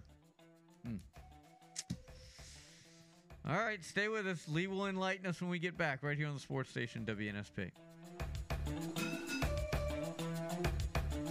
Hi, this is Bo Mattingly, co-producer of Training Days, Rolling with the Tide. If you're listening to WNSP 105.5 Mobile. Chick-fil-A. I could eat there 7 times a day, where the people laugh and children play. Oh, I'm in love with Chick-fil-A. All right, 7:51. Here you go, Lee. Softball. Here's your big chance. Softball. By the way, Nick, have you had any attempt to get, was it Hawkins is his name? Tim Hawkins on yet to do it live on the air with us? The Chick-fil-A theme? Yeah, we're saving it for a big special occasion. Very good. Oklahoma is the overall #1 seed in the Super Regionals. For softball. In case you didn't know. Right. And they are hosting Clemson. Actually, at 1 o'clock today, Mark, if you have nothing better to do. I do. So they have now won 46 games in a row. Name the school that holds the record for most consecutive wins in college softball. Softball. You don't even watch any. You don't ever watch any of it. Like Alabama tonight, your alma mater's playing. You wouldn't watch it a little bit. Games are quick. I guess not. I can tell by your expression you could care less. I'm fascinated by the fact that you like to point out because a school is someone's alma mater that somehow whatever that school is related, like involved in, like you need to be automatically interested in. Not so much automatically, but wouldn't you have an interest just to tune in to see how things are going, maybe an inning or two? I like watching college softball. I don't make it appointment television. I mean, I'm sure Sylvester Stallone's not on tonight, so chance to please, he's on somewhere. You're right. I take that back. It's like. By the way, Lee and I do have some things in common. We are both invested. I watched the final episode of the Marvelous Mrs. Maisel. Wait a minute. The final episode? Yes. I thought it's over with? It dropped yesterday. Oh, how many are there? Whatever the last one is. I don't know. Okay, I watched 8, so there's a 9th? There is indeed. So there you're is ahead another. Of me. So you're ahead of me then. Yeah, I'm done. I know how it ends. Everybody Don't say it. Don't tell me. Everybody does. Don't tell me. Everybody does. We got a winner? Yeah, Jason's our winner. Attaboy, Jason. I think I know who that is because I know he's a softball guy. So congrats to Jason. Arizona at 47. Here's what's interesting. You know the winningest college football program ever? Oklahoma with 47. Mind blown. Wow. I always know I'm going to learn a new nugget. Oh, I see what you did there. Of knowledge every morning. Are the Denver you Nuggets... don't waffle fries on that statement. Yeah. Are the Denver Nuggets relevant? Oh. Yeah. They have a 2-time MVP. I mean, in the mainstream right now because of the fact they're off. So I realize it's a basketball team. And actually, I wouldn't mind seeing them win a championship. But I've actually broadcast in the... No, maybe I'm wrong. I'm trying to remember. What's the name of the arena they play? You play a word association game with yourself, Lee. Nick, what's the name? Are they in the Pepsi Center?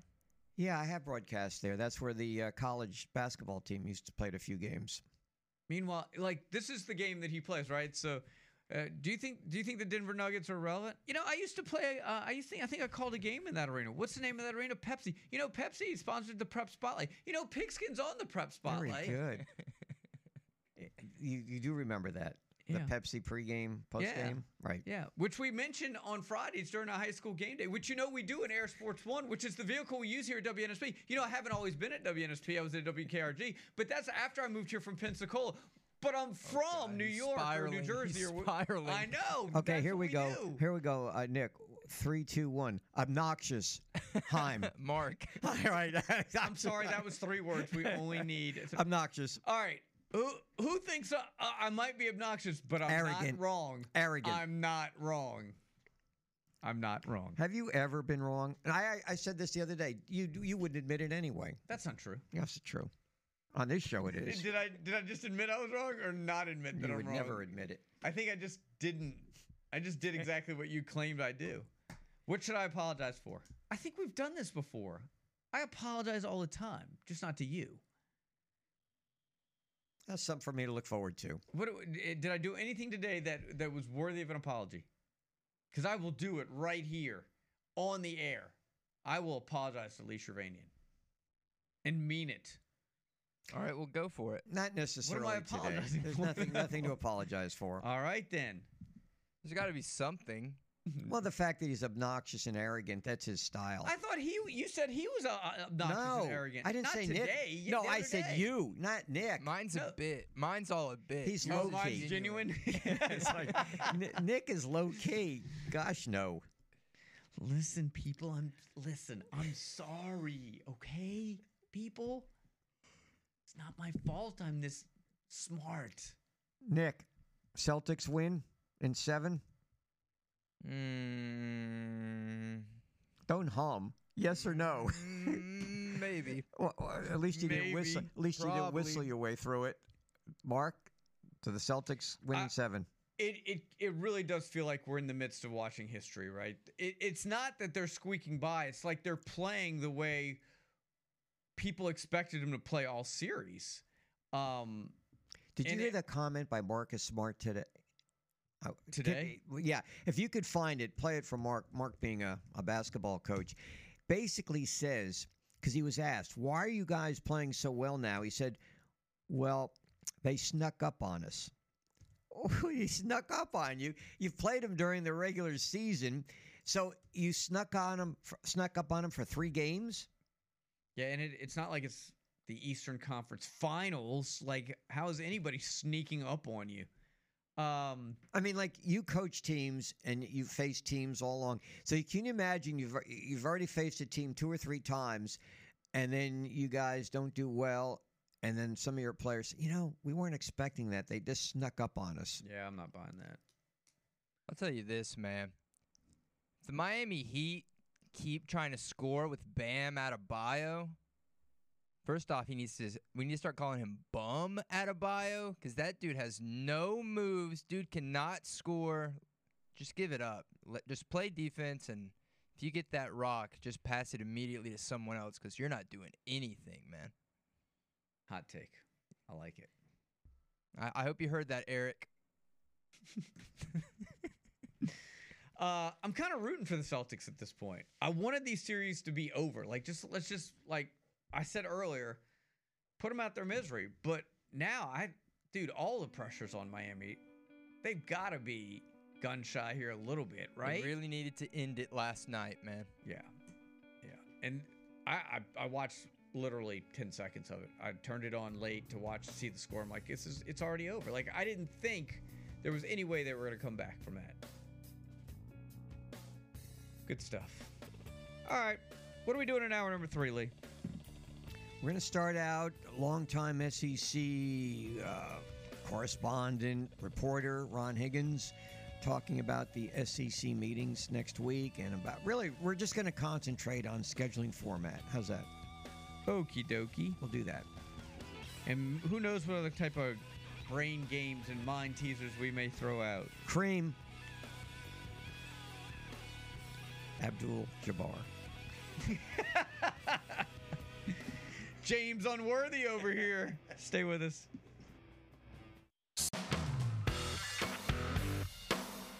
This is the opening kickoff on the country's first FM all-sports radio station, 105.5 FM WNSP and WNSP.com.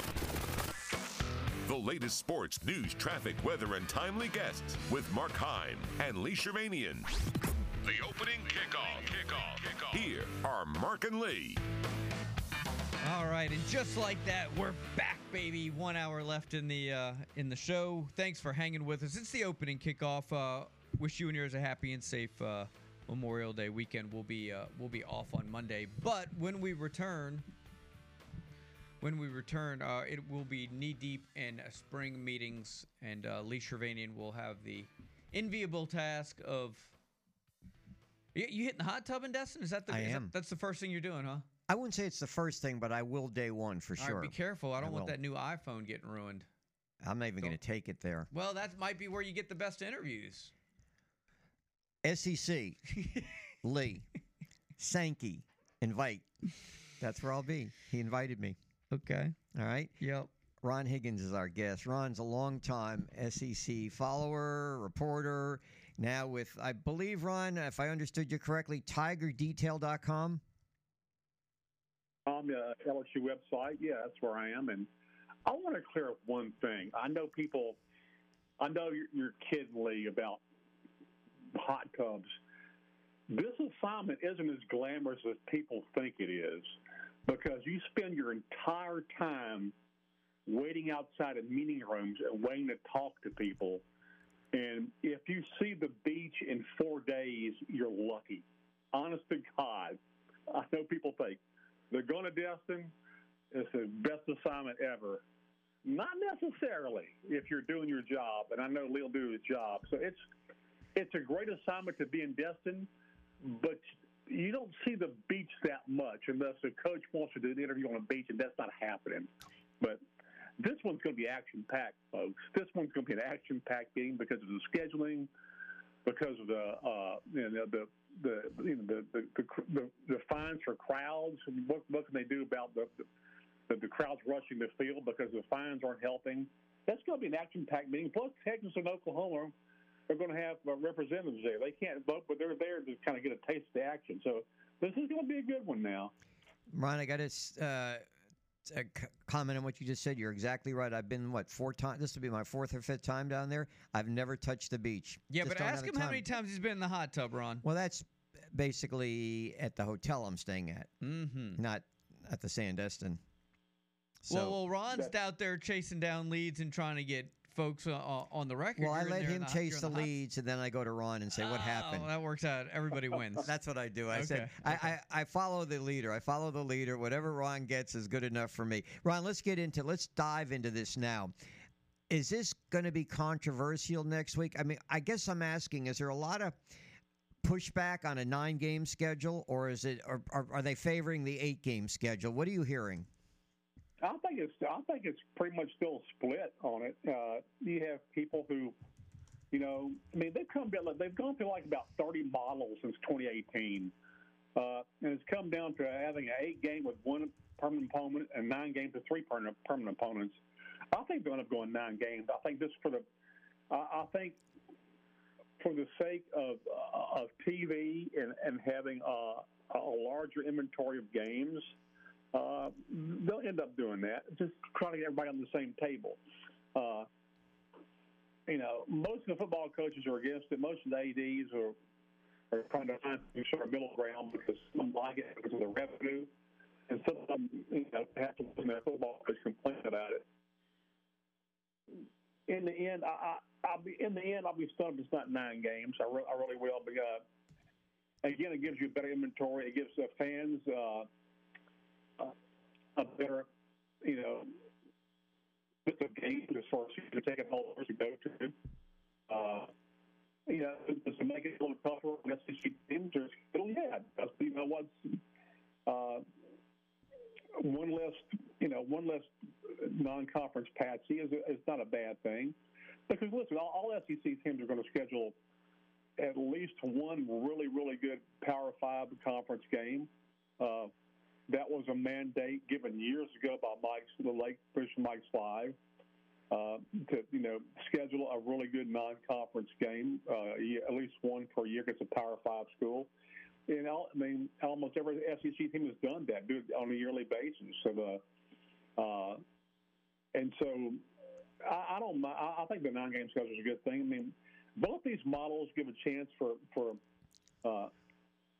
every fan base to see every team in the league twice, at least in a 4-year period, or have their team playing twice in a 4-year period. So it's not a bad thing. I think they'll end up getting there. It's been a long, hard road to battle to get there. And that's what I was asking why. I think a lot of this is, TV would love to see a 9-game schedule, better games, of course. But what do you see? And I should also clarify, it's not the coaches who have the final say. Like Thursday when the presidents come in, they're the ones who actually vote on this, correct? They're the ones who make the final decision. So what would be the reason not to? Why would they not want to have the 9-game schedule? It's strictly from a coaching standpoint. When it comes down to it, coaches have no say. That's why I think you're correct. I think we'll go 9 games. I think presidents are all about what they want to say. I mean, the more money you bring into the athletic program, the better.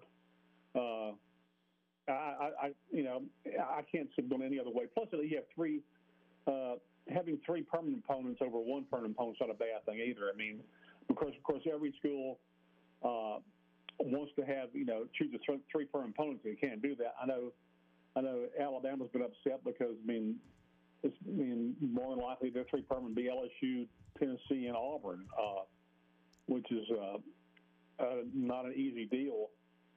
But I don't know any other way to do it. I mean, everybody's got their crosses to bear, man. I mean, look, for the longest time, LSU's had to play Alabama and Florida every year. LSU's had to do that home and away every year forever. So it's kind of you can't make everybody happy and do the best you can. Try to preserve as many rivalries as you can. And they've done a pretty good job of that over the years. I mean, the only rivalry that I think the SEC really ever lost was when they expanded in 1992. They lost their Tennessee-Auburn rivalry, which was a great annual game. But other than that, they've done a pretty good job of preserving stuff, and I'm sure they'll do that again this time. Ron, great catching up with you, man. It's been far too long. I'd tell you to enjoy Destin, but we know that's not always the case. But if you're looking for Lee, check for the closest hot tub. That's where he'll be. Okay, I was over y'all's way this past weekend. I played Magnolia Grove. It brutally beat me down, but I had a great time. Well, that's the biggest compliment you can give any course or anybody, man, to have a good time after getting your hat handed to you. So, hey, we'll be following you on Twitter at Ron Higg. That's HIGG, and, of course, TigerDetails.com. Take care, guys. I'll see you. Yep, that's Ron Higgins, ladies and gentlemen. The only media person that really gets to the beach is Paul Feinbaum when he does his TV radio show, right? And we had him on. Well, we have him on most Thursdays.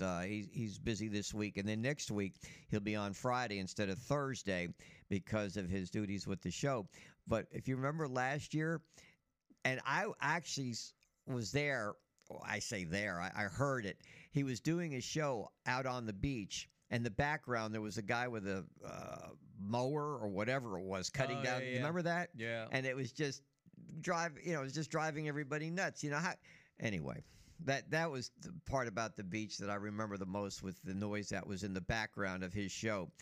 But this thing about this is what I find fascinating, and somebody want to call us and tell me I'm wrong, but does anybody? Okay, you do that. Contrary. Mark, does anybody have a bigger gripe if you're going to complain about three teams in Auburn playing Alabama and Georgia? Is it possible that any other school would draw both Alabama and Georgia as your three if they go that route? No. I cannot dig deep now. I cannot debate that topic with you as much as I'd like to. I don't think there is anybody that would. And do you think they all line up begging for Vanderbilt? Tennessee? Because Tennessee could get Alabama and maybe Georgia. I don't think you're onto something. See You're that? right. You're Yes. wrong again, Lee. Look at that.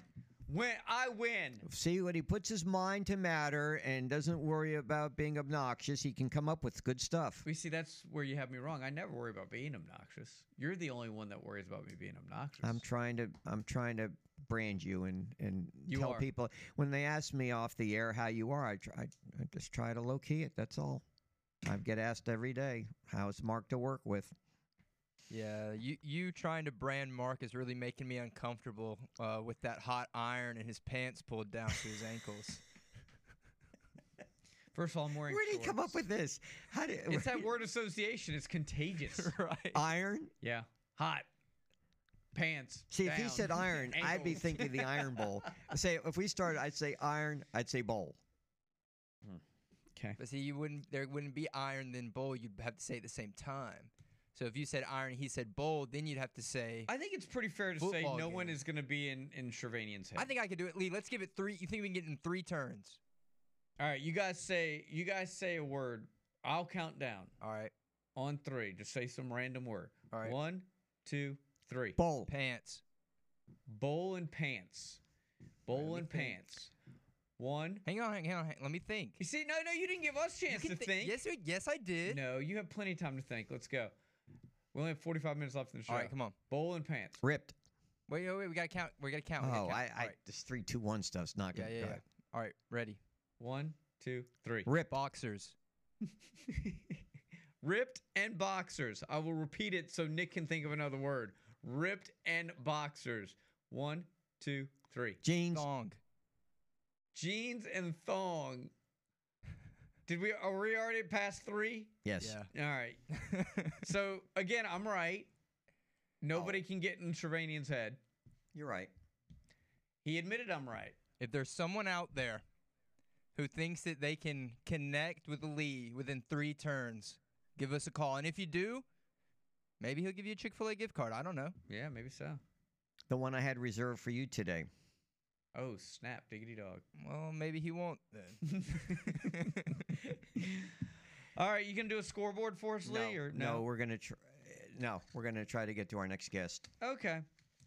Lee making program decisions here. If he answers. Okay. If he doesn't, more time for you and Nick. To try to get inside the head of Lee Shervanian. The opening kickoff right here on the sports station. Here comes your traffic and your weather. Time's a ticket on the nappies. VoteNappies.com. I would highly encourage you to, when you think about voting, don't take the last segment into consideration. That last little bit. Think about all the good we do for the community. Going out to high schools in the fall and in the spring. Nick being a vocal speaker out in the community. That's right. Lee. Whatever. Being Lee. We're up for 3 of them. Let's sweep this bad boy. Let's not be the Heat. No, let's be the Nuggets. Yeah. Stay with us. Do it. It's the opening kickoff. Hi, this is Cornelius Bennett, 3-time All-American College Football Hall of Fame, and you're listening to WNSP.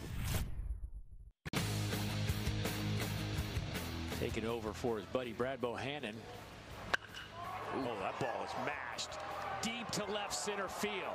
Seidel just did it for the 9th time this year. All right, 8:20 here on a Friday edition. Thanks for hanging with us. The opening kickoff continues right here on the sports station WNSP. The Iron Bowl of baseball. Alabama defeated Auburn yesterday, 7-4. They're back in action today. Austin Hannett is following Alabama, as he has all year long. He works for Bama Central, and he's the last word when it comes to Alabama baseball. Austin, I can't thank you enough. Good morning. How are you today? Good morning, Lee. Good to talk to you. If I told you a couple of weeks ago that Alabama would reach 40 wins, what would you think of me? Yeah, crazy. I mean, what's really transpired, I think even beginning this season, this team had good expectations before all that kind of stuff happened, and they got off to that great start. I think they were 15 or 16-0. At that point, it looked at maybe a little realistic, but then they kind of went through a midseason struggle, and then obviously the horrible stuff went down with Bohannon, and I don't think anybody expected the team to be doing what they're doing right now, but they are doing it, and they're still alive there in Hoover. Hey, Austin, I got to ask you, just does Bohannon go to the games as a spectator? Is he actually there? Does he see his team play or not, or his former team? No, I do not believe I've seen him at a single game, which I think is for good reason. I'm not sure how that would go, because I mean, with how bad everything was that went down and how serious that situation is, no baseball games for him. I thought it was interesting that Bryson Ware from Auburn hit his 24th home run, and that's a single season record, and the record he broke is Hunter Morris, who's a coach on the Alabama staff now. Yes, he is, and we got to talk to Bryson Ware after the game, and he kind of talked through that moment and said that Morris kind of came over to him after the game and said congrats, and how about this? He said, we'll see you in Hoover. So Bryson kind of said it'd be kind of awesome if Alabama and Auburn were both able to make Omaha and go to TD Ameritrade Park, and what that would do for those two baseball programs. It's been a long time since I've seen the new coach, the interim coach, James Jackson. He used to be a pitching coach here at South Alabama. Very likable guy. What's been your take on him? And have you done interviews with him? I'm sure you have, right? Yes. We've got to talk to him a good bit. And he actually, even during Bohannon's time, for whatever reason, if Bohannon was doing national interviews after a game or whatever it was, we would sometimes get Jackson for post-game rather than Bohannon every now and then. So we already had a little bit of a feel for him before he stepped in, and ever since he has, he's great, and he handles the media stuff well. And it's been really, really crazy what he's done. I mean, to get thrown into a situation like that, he's never been a head coach, and especially in SEC baseball, which is kind of the big deal, the big thing, and all the best teams, all the best players in the country play in this conference, and for him to do what he's done and have the success he's had, I think it's really having a big impact on the program early. And Greg Bird has definitely got to consider his name at least at the season's end. Oh, since you went there, I was going to ask you too. Is he? Do you think he's going to be hired full time? I don't know. I've seen mixed things. I've seen a lot of fan reactions out on Twitter, and some people saying, it would be a lazy hire, especially with the last two coaches, how they panned out. And I don't know. I think right now there's no doubt that he's definitely should be a contender. I mean, he's got the attention of this baseball team. And obviously, it's a veteran baseball team, so a lot of these guys are going to leave. And, how would he be in the future? I don't know. Is this just a lightning in a bottle thing? Is it just working out right now? And obviously, also, Lee, we've seen things in the past where teams hire their interim coaches, and it doesn't always go well. And I think Auburn had the same situation, a little bit of a similar situation with Cadillac during football season, where some of the fans were like, we should just do it like, I don't know, everything. We've won a couple games. It was just a relief to win a couple games for Auburn football. And I think Alabama baseball is in a similar situation where they're kind of thinking, this program's been so bad for the last decade that they're tasting a little bit of success here, and they're just jumping on board. So I don't know. I can't really get a good feel for it. I definitely think he will be considered, and obviously for a good reason. He's got them in a position to host a regional and make a super regional, and after that you never really know. So I think it depends on how far this goes. Obviously, right? They made it to Friday, the SEC tournament. That's a big accomplishment because if you win tonight against Vanderbilt, you're in the semifinals. But if they make a super regional, and especially if they make Omaha, I really think it's going to start turning towards, okay, this might be Jason Jackson's job to lose at this point. Final question is, Alabama a shoo-in to host right now, no matter what happens today against Vanderbilt? Yeah, it's over. Yes, I believe it or not, after the win over Kentucky and then that horrible loss to Florida on Wednesday night, yesterday morning before the Auburn game, D1 baseball, which obviously we talk about this during basketball season, during football season, especially basketball season when you have all the projections from Joe Lunardi and whoever. So it's not completely accurate, but they had Alabama as the number 11 seed overall before the Auburn game yesterday. So I think it's a guarantee at this point after that win. They've got to be in the top 10, or at least at about number 10 right now. And a loss to a Vanderbilt team or a loss in the semifinals of an SEC tournament is not going to hurt them. So, yeah, they're definitely hosting next weekend. So what time is the Alabama-Vanderbilt game today? It's going to be approximately, everything's approximate in Hoover for the most part. It's going to be approximately 6:30 p.m. So the first game today, only two games today. It's the losers bracket games. It's going to be Texas A&M is playing in the first game at about 3 o'clock. And then it'll be 30 minutes after that one ends. So if you give it that game 3 hours, add 30, that gives you 3.5. Quick math. So about 6:30 more than likely. Austin, great job. Thank you so much. We'll be in touch as Alabama moves on. Appreciate your efforts. Thank you very much. Awesome. Great to talk to you. Thanks, guys. That's Austin Hannon with Bama Central. So, I got it mapped out for you. So if they start right around 6:30, you're home tonight, right? You're not playing basketball, are you? I'm not. You're not out in the neighborhood or something like that creating havoc. No. You got Alabama baseball maybe around 6:30 on the SEC network, and then during breaks you can switch to the Alabama softball game, which starts at 7 on ESPN2. Look at this. Your alma mater back. You got it made tonight. Yeah, there's probably a Fast and Furious marathon going on somewhere I can catch it. You can tape it and watch it later on. They run them all the time anyway. I'll tape it and replay it on my VHS. I mean, what's more important than I don't know if Montana Fouts is going to pitch tonight, but if she does, who's more important? Seriously. Maybe the Toretto family legacy. Yeah, there's nothing more important than family, Lee. Duh. You know what other movie's coming out this weekend, right? I think I do, but please share with the masses. The Little Mermaid. Mermaid! Yeah, I can't get excited about that one. In contrast, pretty good. In contrast to the Big Mermaid, or is there such a thing?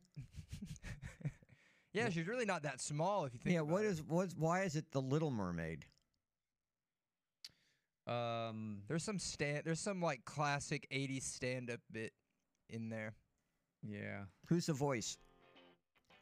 It's an actual human. It's no voice. It's a person. That's what I mean. Yeah, who is it? That's what I'm asking. It's a great question. Holly Bailey? Is that her name?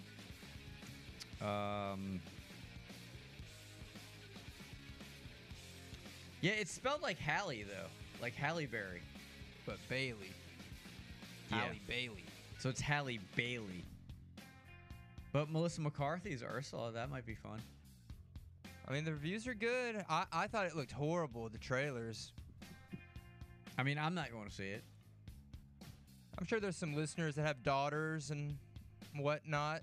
They want to go see the who's it's, the what's it's, and the thingamabobs.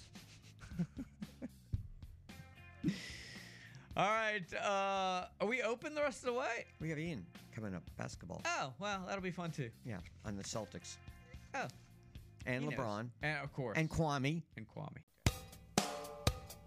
Speaking for us in the last this year and last year, when we've had a lead or tied the series up and came back home, for whatever reason, we've relaxed, for lack of better words, and we've lost some crucial games at home, and really just had to buckle down, of going on the road, backs against the wall, It's 8:32. Welcome back in the opening kickoff here on a Friday edition. Mark Lee, Triple G, in the studios at WNSP.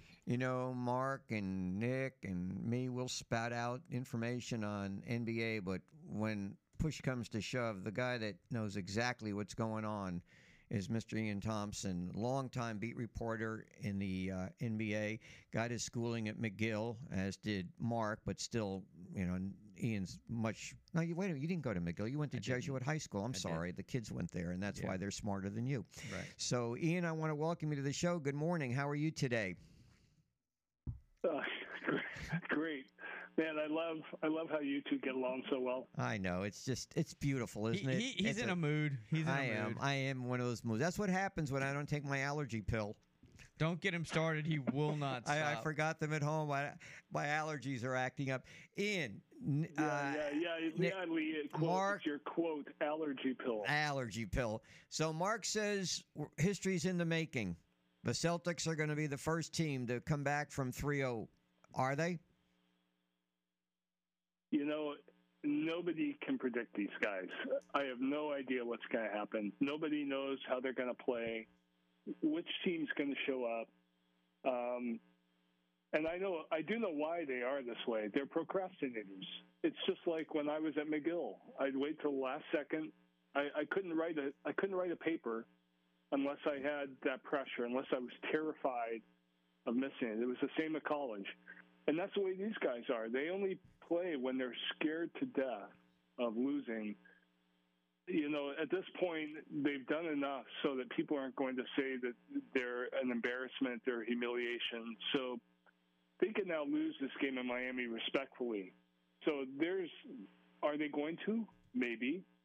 Are they going to go in and dominate and win by 20? Maybe. Are they going to win a last-second game for the first time in a long time? They could do that. It's just they're just impossible to read, and they don't know themselves who's going to show up, and it's really entertaining.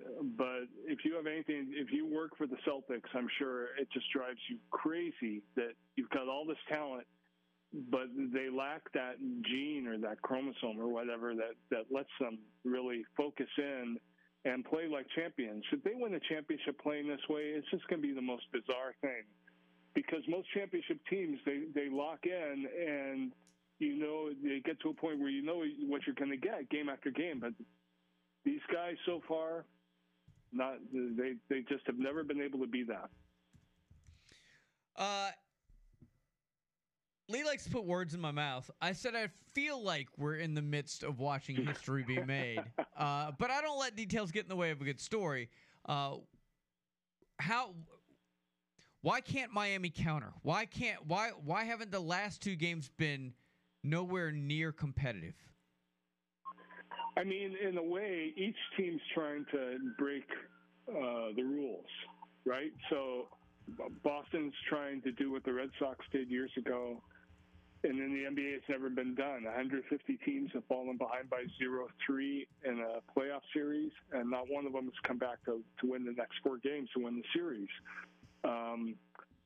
So Boston's trying to do that, but Miami was the number 8 seed, I think, and they're trying to be the second number 8 seed to make the finals ever. I mean, usually the NBA playoffs are fairly predictable. If you aren't a top 3 seed, you're not going to win the championship in the NBA. And here you have a number 8 seed They knocked off number one. They knocked off the Knicks, took a 3-0 lead on Boston. But there's a reason they were that low in the regular season, that they were just a few games over 500. You know, they don't have the talent of other teams. They've got this guy, Jimmy Butler, who's really raised his level in the playoffs. But you take him away, which the Celtics were able to do last night, really for the first time. You take him away, and what does Miami have left? And so these are two really both teams are breaking new ground in bizarre ways, and so if Miami doesn't have Jimmy, to answer your question, Mark, Miami doesn't have Jimmy Butler playing great, they can't raise their level. They can't respond. He's the guy that has to respond. And last night he didn't. He only had 14 points, I think. I think he only took 10 shots. Yeah. And they were denying him the ball for the first time. And it was just a weird series. Ian, are you currently team Shannon Sharp or team Kwame Brown? Well, so I don't know much about Shannon Sharp because I could never watch that show, but he must be defending LeBron, because I know what Kwame Brown says about LeBron. Yeah, so he goes on to say that Kwame Brown, and I don't mean to cut you off, shouldn't be talking anything about LeBron James. He's the greatest. He's not. Kwame saying he should be the greatest player in the world, or one of the greatest players ever. And Shannon Sharp says he is one of the greatest players in the world, and you shouldn't be saying anything because you're on my Mount Rushmore of busts. So now Kwame came back with two separate social media videos, and there isn't 5 consecutive seconds of either one of those videos that I can play on family-friendly radio, but it's just going back and forth. Yeah, and Kwame says that LeBron's all about hollow stats, just building up the stat sheet. Yeah. But if you look at all the times LeBron's gone deep in the playoffs and made the NBA Finals with teams that really didn't deserve to be there, LeBron's one of the greatest of all time. Is he better than Jordan? I think Jordan had what we're talking about here. The Celtics are lacking in. Jordan had more than enough of that himself to go around. I mean, he was so locked in and so ruthless. So he's such a bully on the court.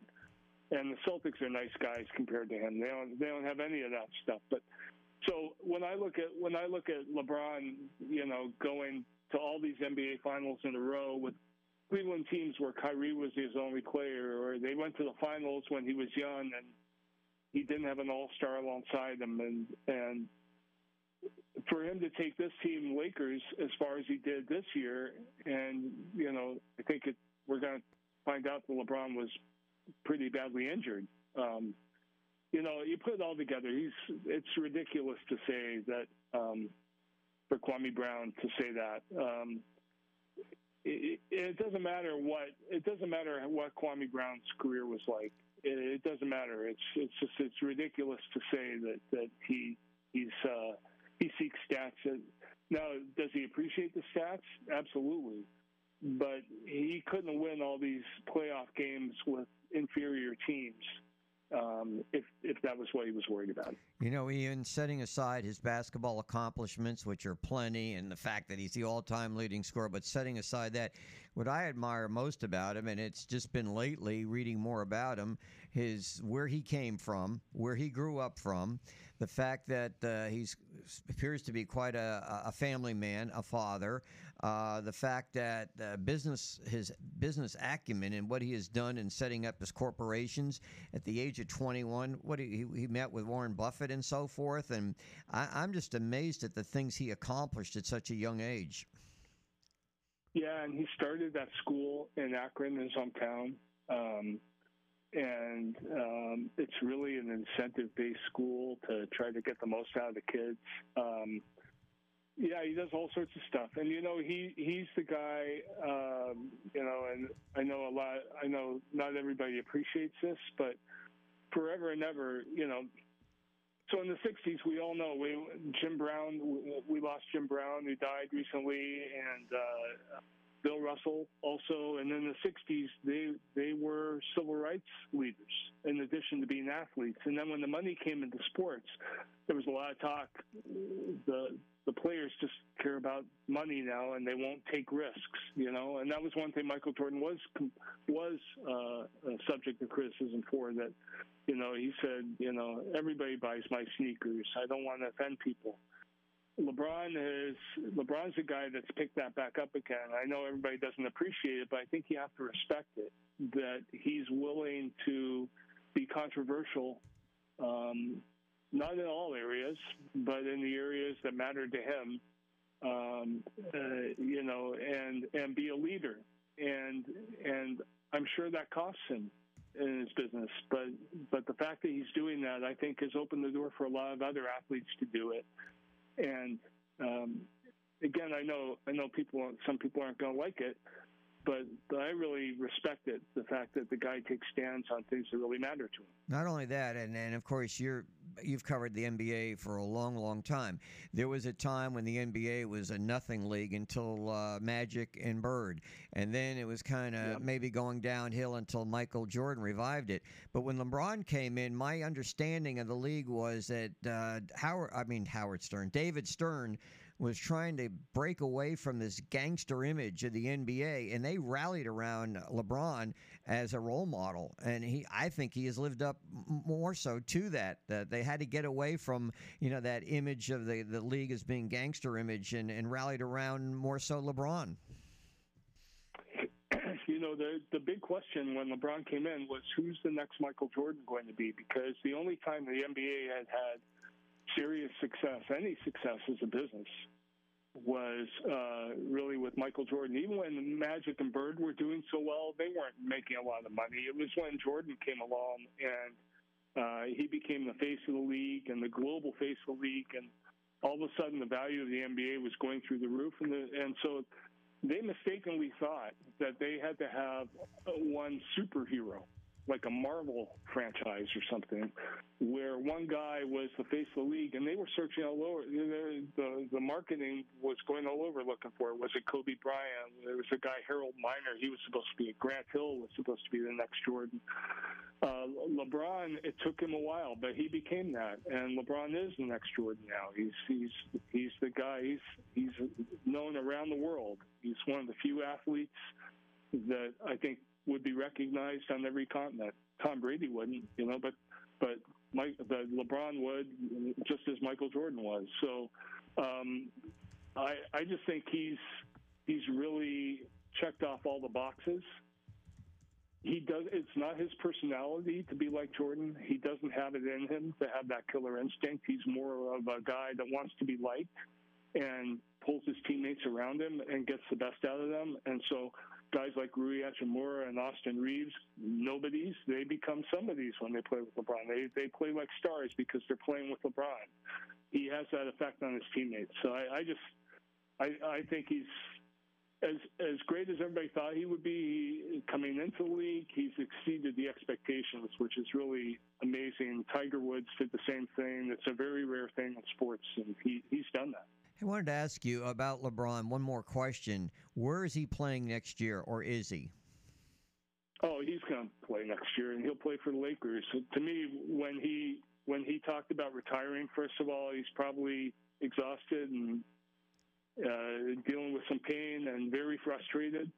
But I think what that was a leverage play, on the general manager, Rob Pelinka, to stop taking for granted LeBron's going to be around, that you can count on him. And also to point a finger. Okay, LeBron wants to retire. Why would he retire after scoring 40 points in a big playoff game? Well, obviously, he thinks he doesn't have enough talent around him to win. Well, whose fault is that? Rob Pelinka. So I think that's where he's going with this. He's trying to put pressure on the front office to not build for the future, but to win another championship or two in the next 2 years while they still have them. I think that's what he was doing. Next Thursday, Denver is hosting who for the NBA championship? Wait, I don't have any coins on me. I guess you say Boston. But as soon as you say Boston, you get fooled by saying Boston. But I'm going to say Boston because they've got the better team. And basically, there's 2 games left and 1 game at each place. Now, obviously, Boston's got to win both of them, but they've won big games on the road before, and I guess, like, whatever small percentage, 50.00001 to 49.9999, whatever, I would take Boston. That's some serious math on a Friday morning. Ian, we really do appreciate you hanging with us as always, sir. Enjoy the weekend, and we'll be in touch for sure. You know, there's nothing more embarrassing than starting a math thing and then think to yourself, I got to make sure these things add up, you know, at the end. Yeah, but then you realize you're talking to 2 guys that would know the difference anyway, so it all works out. But your audience is pretty smart, and I didn't, you know. It's a good point. Anyways. Hey, well, as you pointed out, you can only perform on a deadline. So we're going to start the break music right now. So if you have anything really, really deep and profound to say, now's the time to say it. Yeah, no. Even this pressure is too much for me. Yeah. All right. Well, I guess Kwame puts you in the same category as LeBron then. Hey, have a great weekend. We'll do it again soon. Hey, as long as they talk about me, I don't care. There you go. Yeah. Be good. We appreciate it. One final segment of the day. Of the week. Lee's got to go home and pack his trunks to get ready for the hot tubbing, week of hot tubbing. Dang, we're not going to see Lee till next Friday. Are you in studio next Friday? Yes. Sorry. You want to take the day off, man? Just make it a whole week? I'll give that to you. There are many who have covered events like this who do that. I don't do it. Admirable. Lee. Admirable? Yeah. Not Mark. It's just a work ethic. That's all. Definitely not Mark. One final segment of the week with Lee. Stay with us. This is Brad Nessler, and you're listening to WNSP 105.5 in Mobile. One of my goals. Oh, you need to be out there. I would love to sit on top of the monster. Yep. There you go. Jeff Twist. You would enjoy it. I want to sit on the. You've been to Fenway before. I've right? never been to Fenway. You've been to Fenway. I've never been to Fenway. Stop. Oh man. No, but I want to sit on it. I'll donate money to charity to sit on top of that monster. As big a sports fan as you are, you need to have you been to Wrigley? I have been to Wrigley quite a few times. You need to go to Fenway too. Okay. I want to go to Fenway. All right. Just a viral moment waiting to happen, man. It's just a viral moment waiting to happen. What you want to say? All right. Stop it, 8:52. Shaq. That was the first time you heard Shaq because he was laughing so hard, dude couldn't breathe. When it gets late, they get punchy. It's like being in middle school. So when you say Fenway, my response, Bruce Fremming. I'll give you the inside. So many years ago, our good friend, both you and I, Henry Papa. By the way, I love when a story starts many years ago. But many years ago, invited me to go to Fenway Park. Now, I had been there as a kid once before. Did you sit on the monster? I wish I did. I would have been great. I would have loved that. So Henry obviously gets the tickets, and we go to Fenway Park, and we're down by Pesky's foul pole, down the right field line, very low level. And Bruce Fremming, a good-sized umpire, is umpiring first base. I can't see home plate where we were. I said, in the second inning, and they were playing the Yankees. I think John Lieber pitched the game, too. I told Henry, I said, Henry, we have got to move anywhere. I can't see home plate. I can't see anything. So we stood the rest of the game. We went behind first base and stood up. I'm not a big fan of Fenway, but if you got me tickets for the Green Monster, you're the golden child. Yep, sitting on the Green Monster. That's a bucket list for you, right? I would love that. It sounds like it wouldn't be real comfortable though. Sounds painful. Oh, I think almost. No, the chairs. Well, chairs are probably no different than Fenway. You're almost like side by side. You're wedged in with people, and you can't move, and you can't see. I guess some Because people the like being seats are wedged not- in. Well, the seats aren't facing at a good angle, at least where I was. But it's an adventure. I've never been to Wrigley Field. Have you? No. Okay. I have not. I was just waiting for the next word association to pop up. I didn't know. Baseball. I think everything revolves around baseball for you. Fun. Yeah. Well, if no, you well, play this game with Lee, just throw out the word baseball, and you got like a 30% chance of guessing it right. Well, earlier in the show, you're the one who told me most popular podcast on this station is The Batter's Box with Joey Warner. How far behind is the double dribble with you and Root? Well, all the shows get about the same amount of listeners except for the baseball one. They get like 5 to 10 times more. Mm-hmm.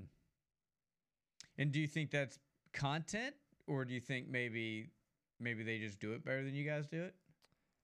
I think they do a really good job at booking big name guests in the baseball community, and I think they do a really good job of promoting it to the baseball lovers.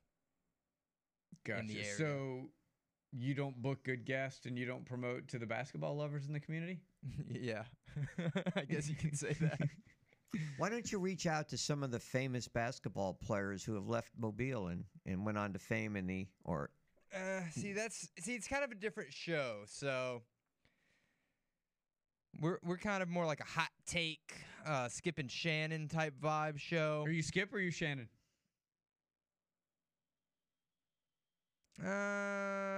I'm Stephen A. And then Roots Max Kellerman.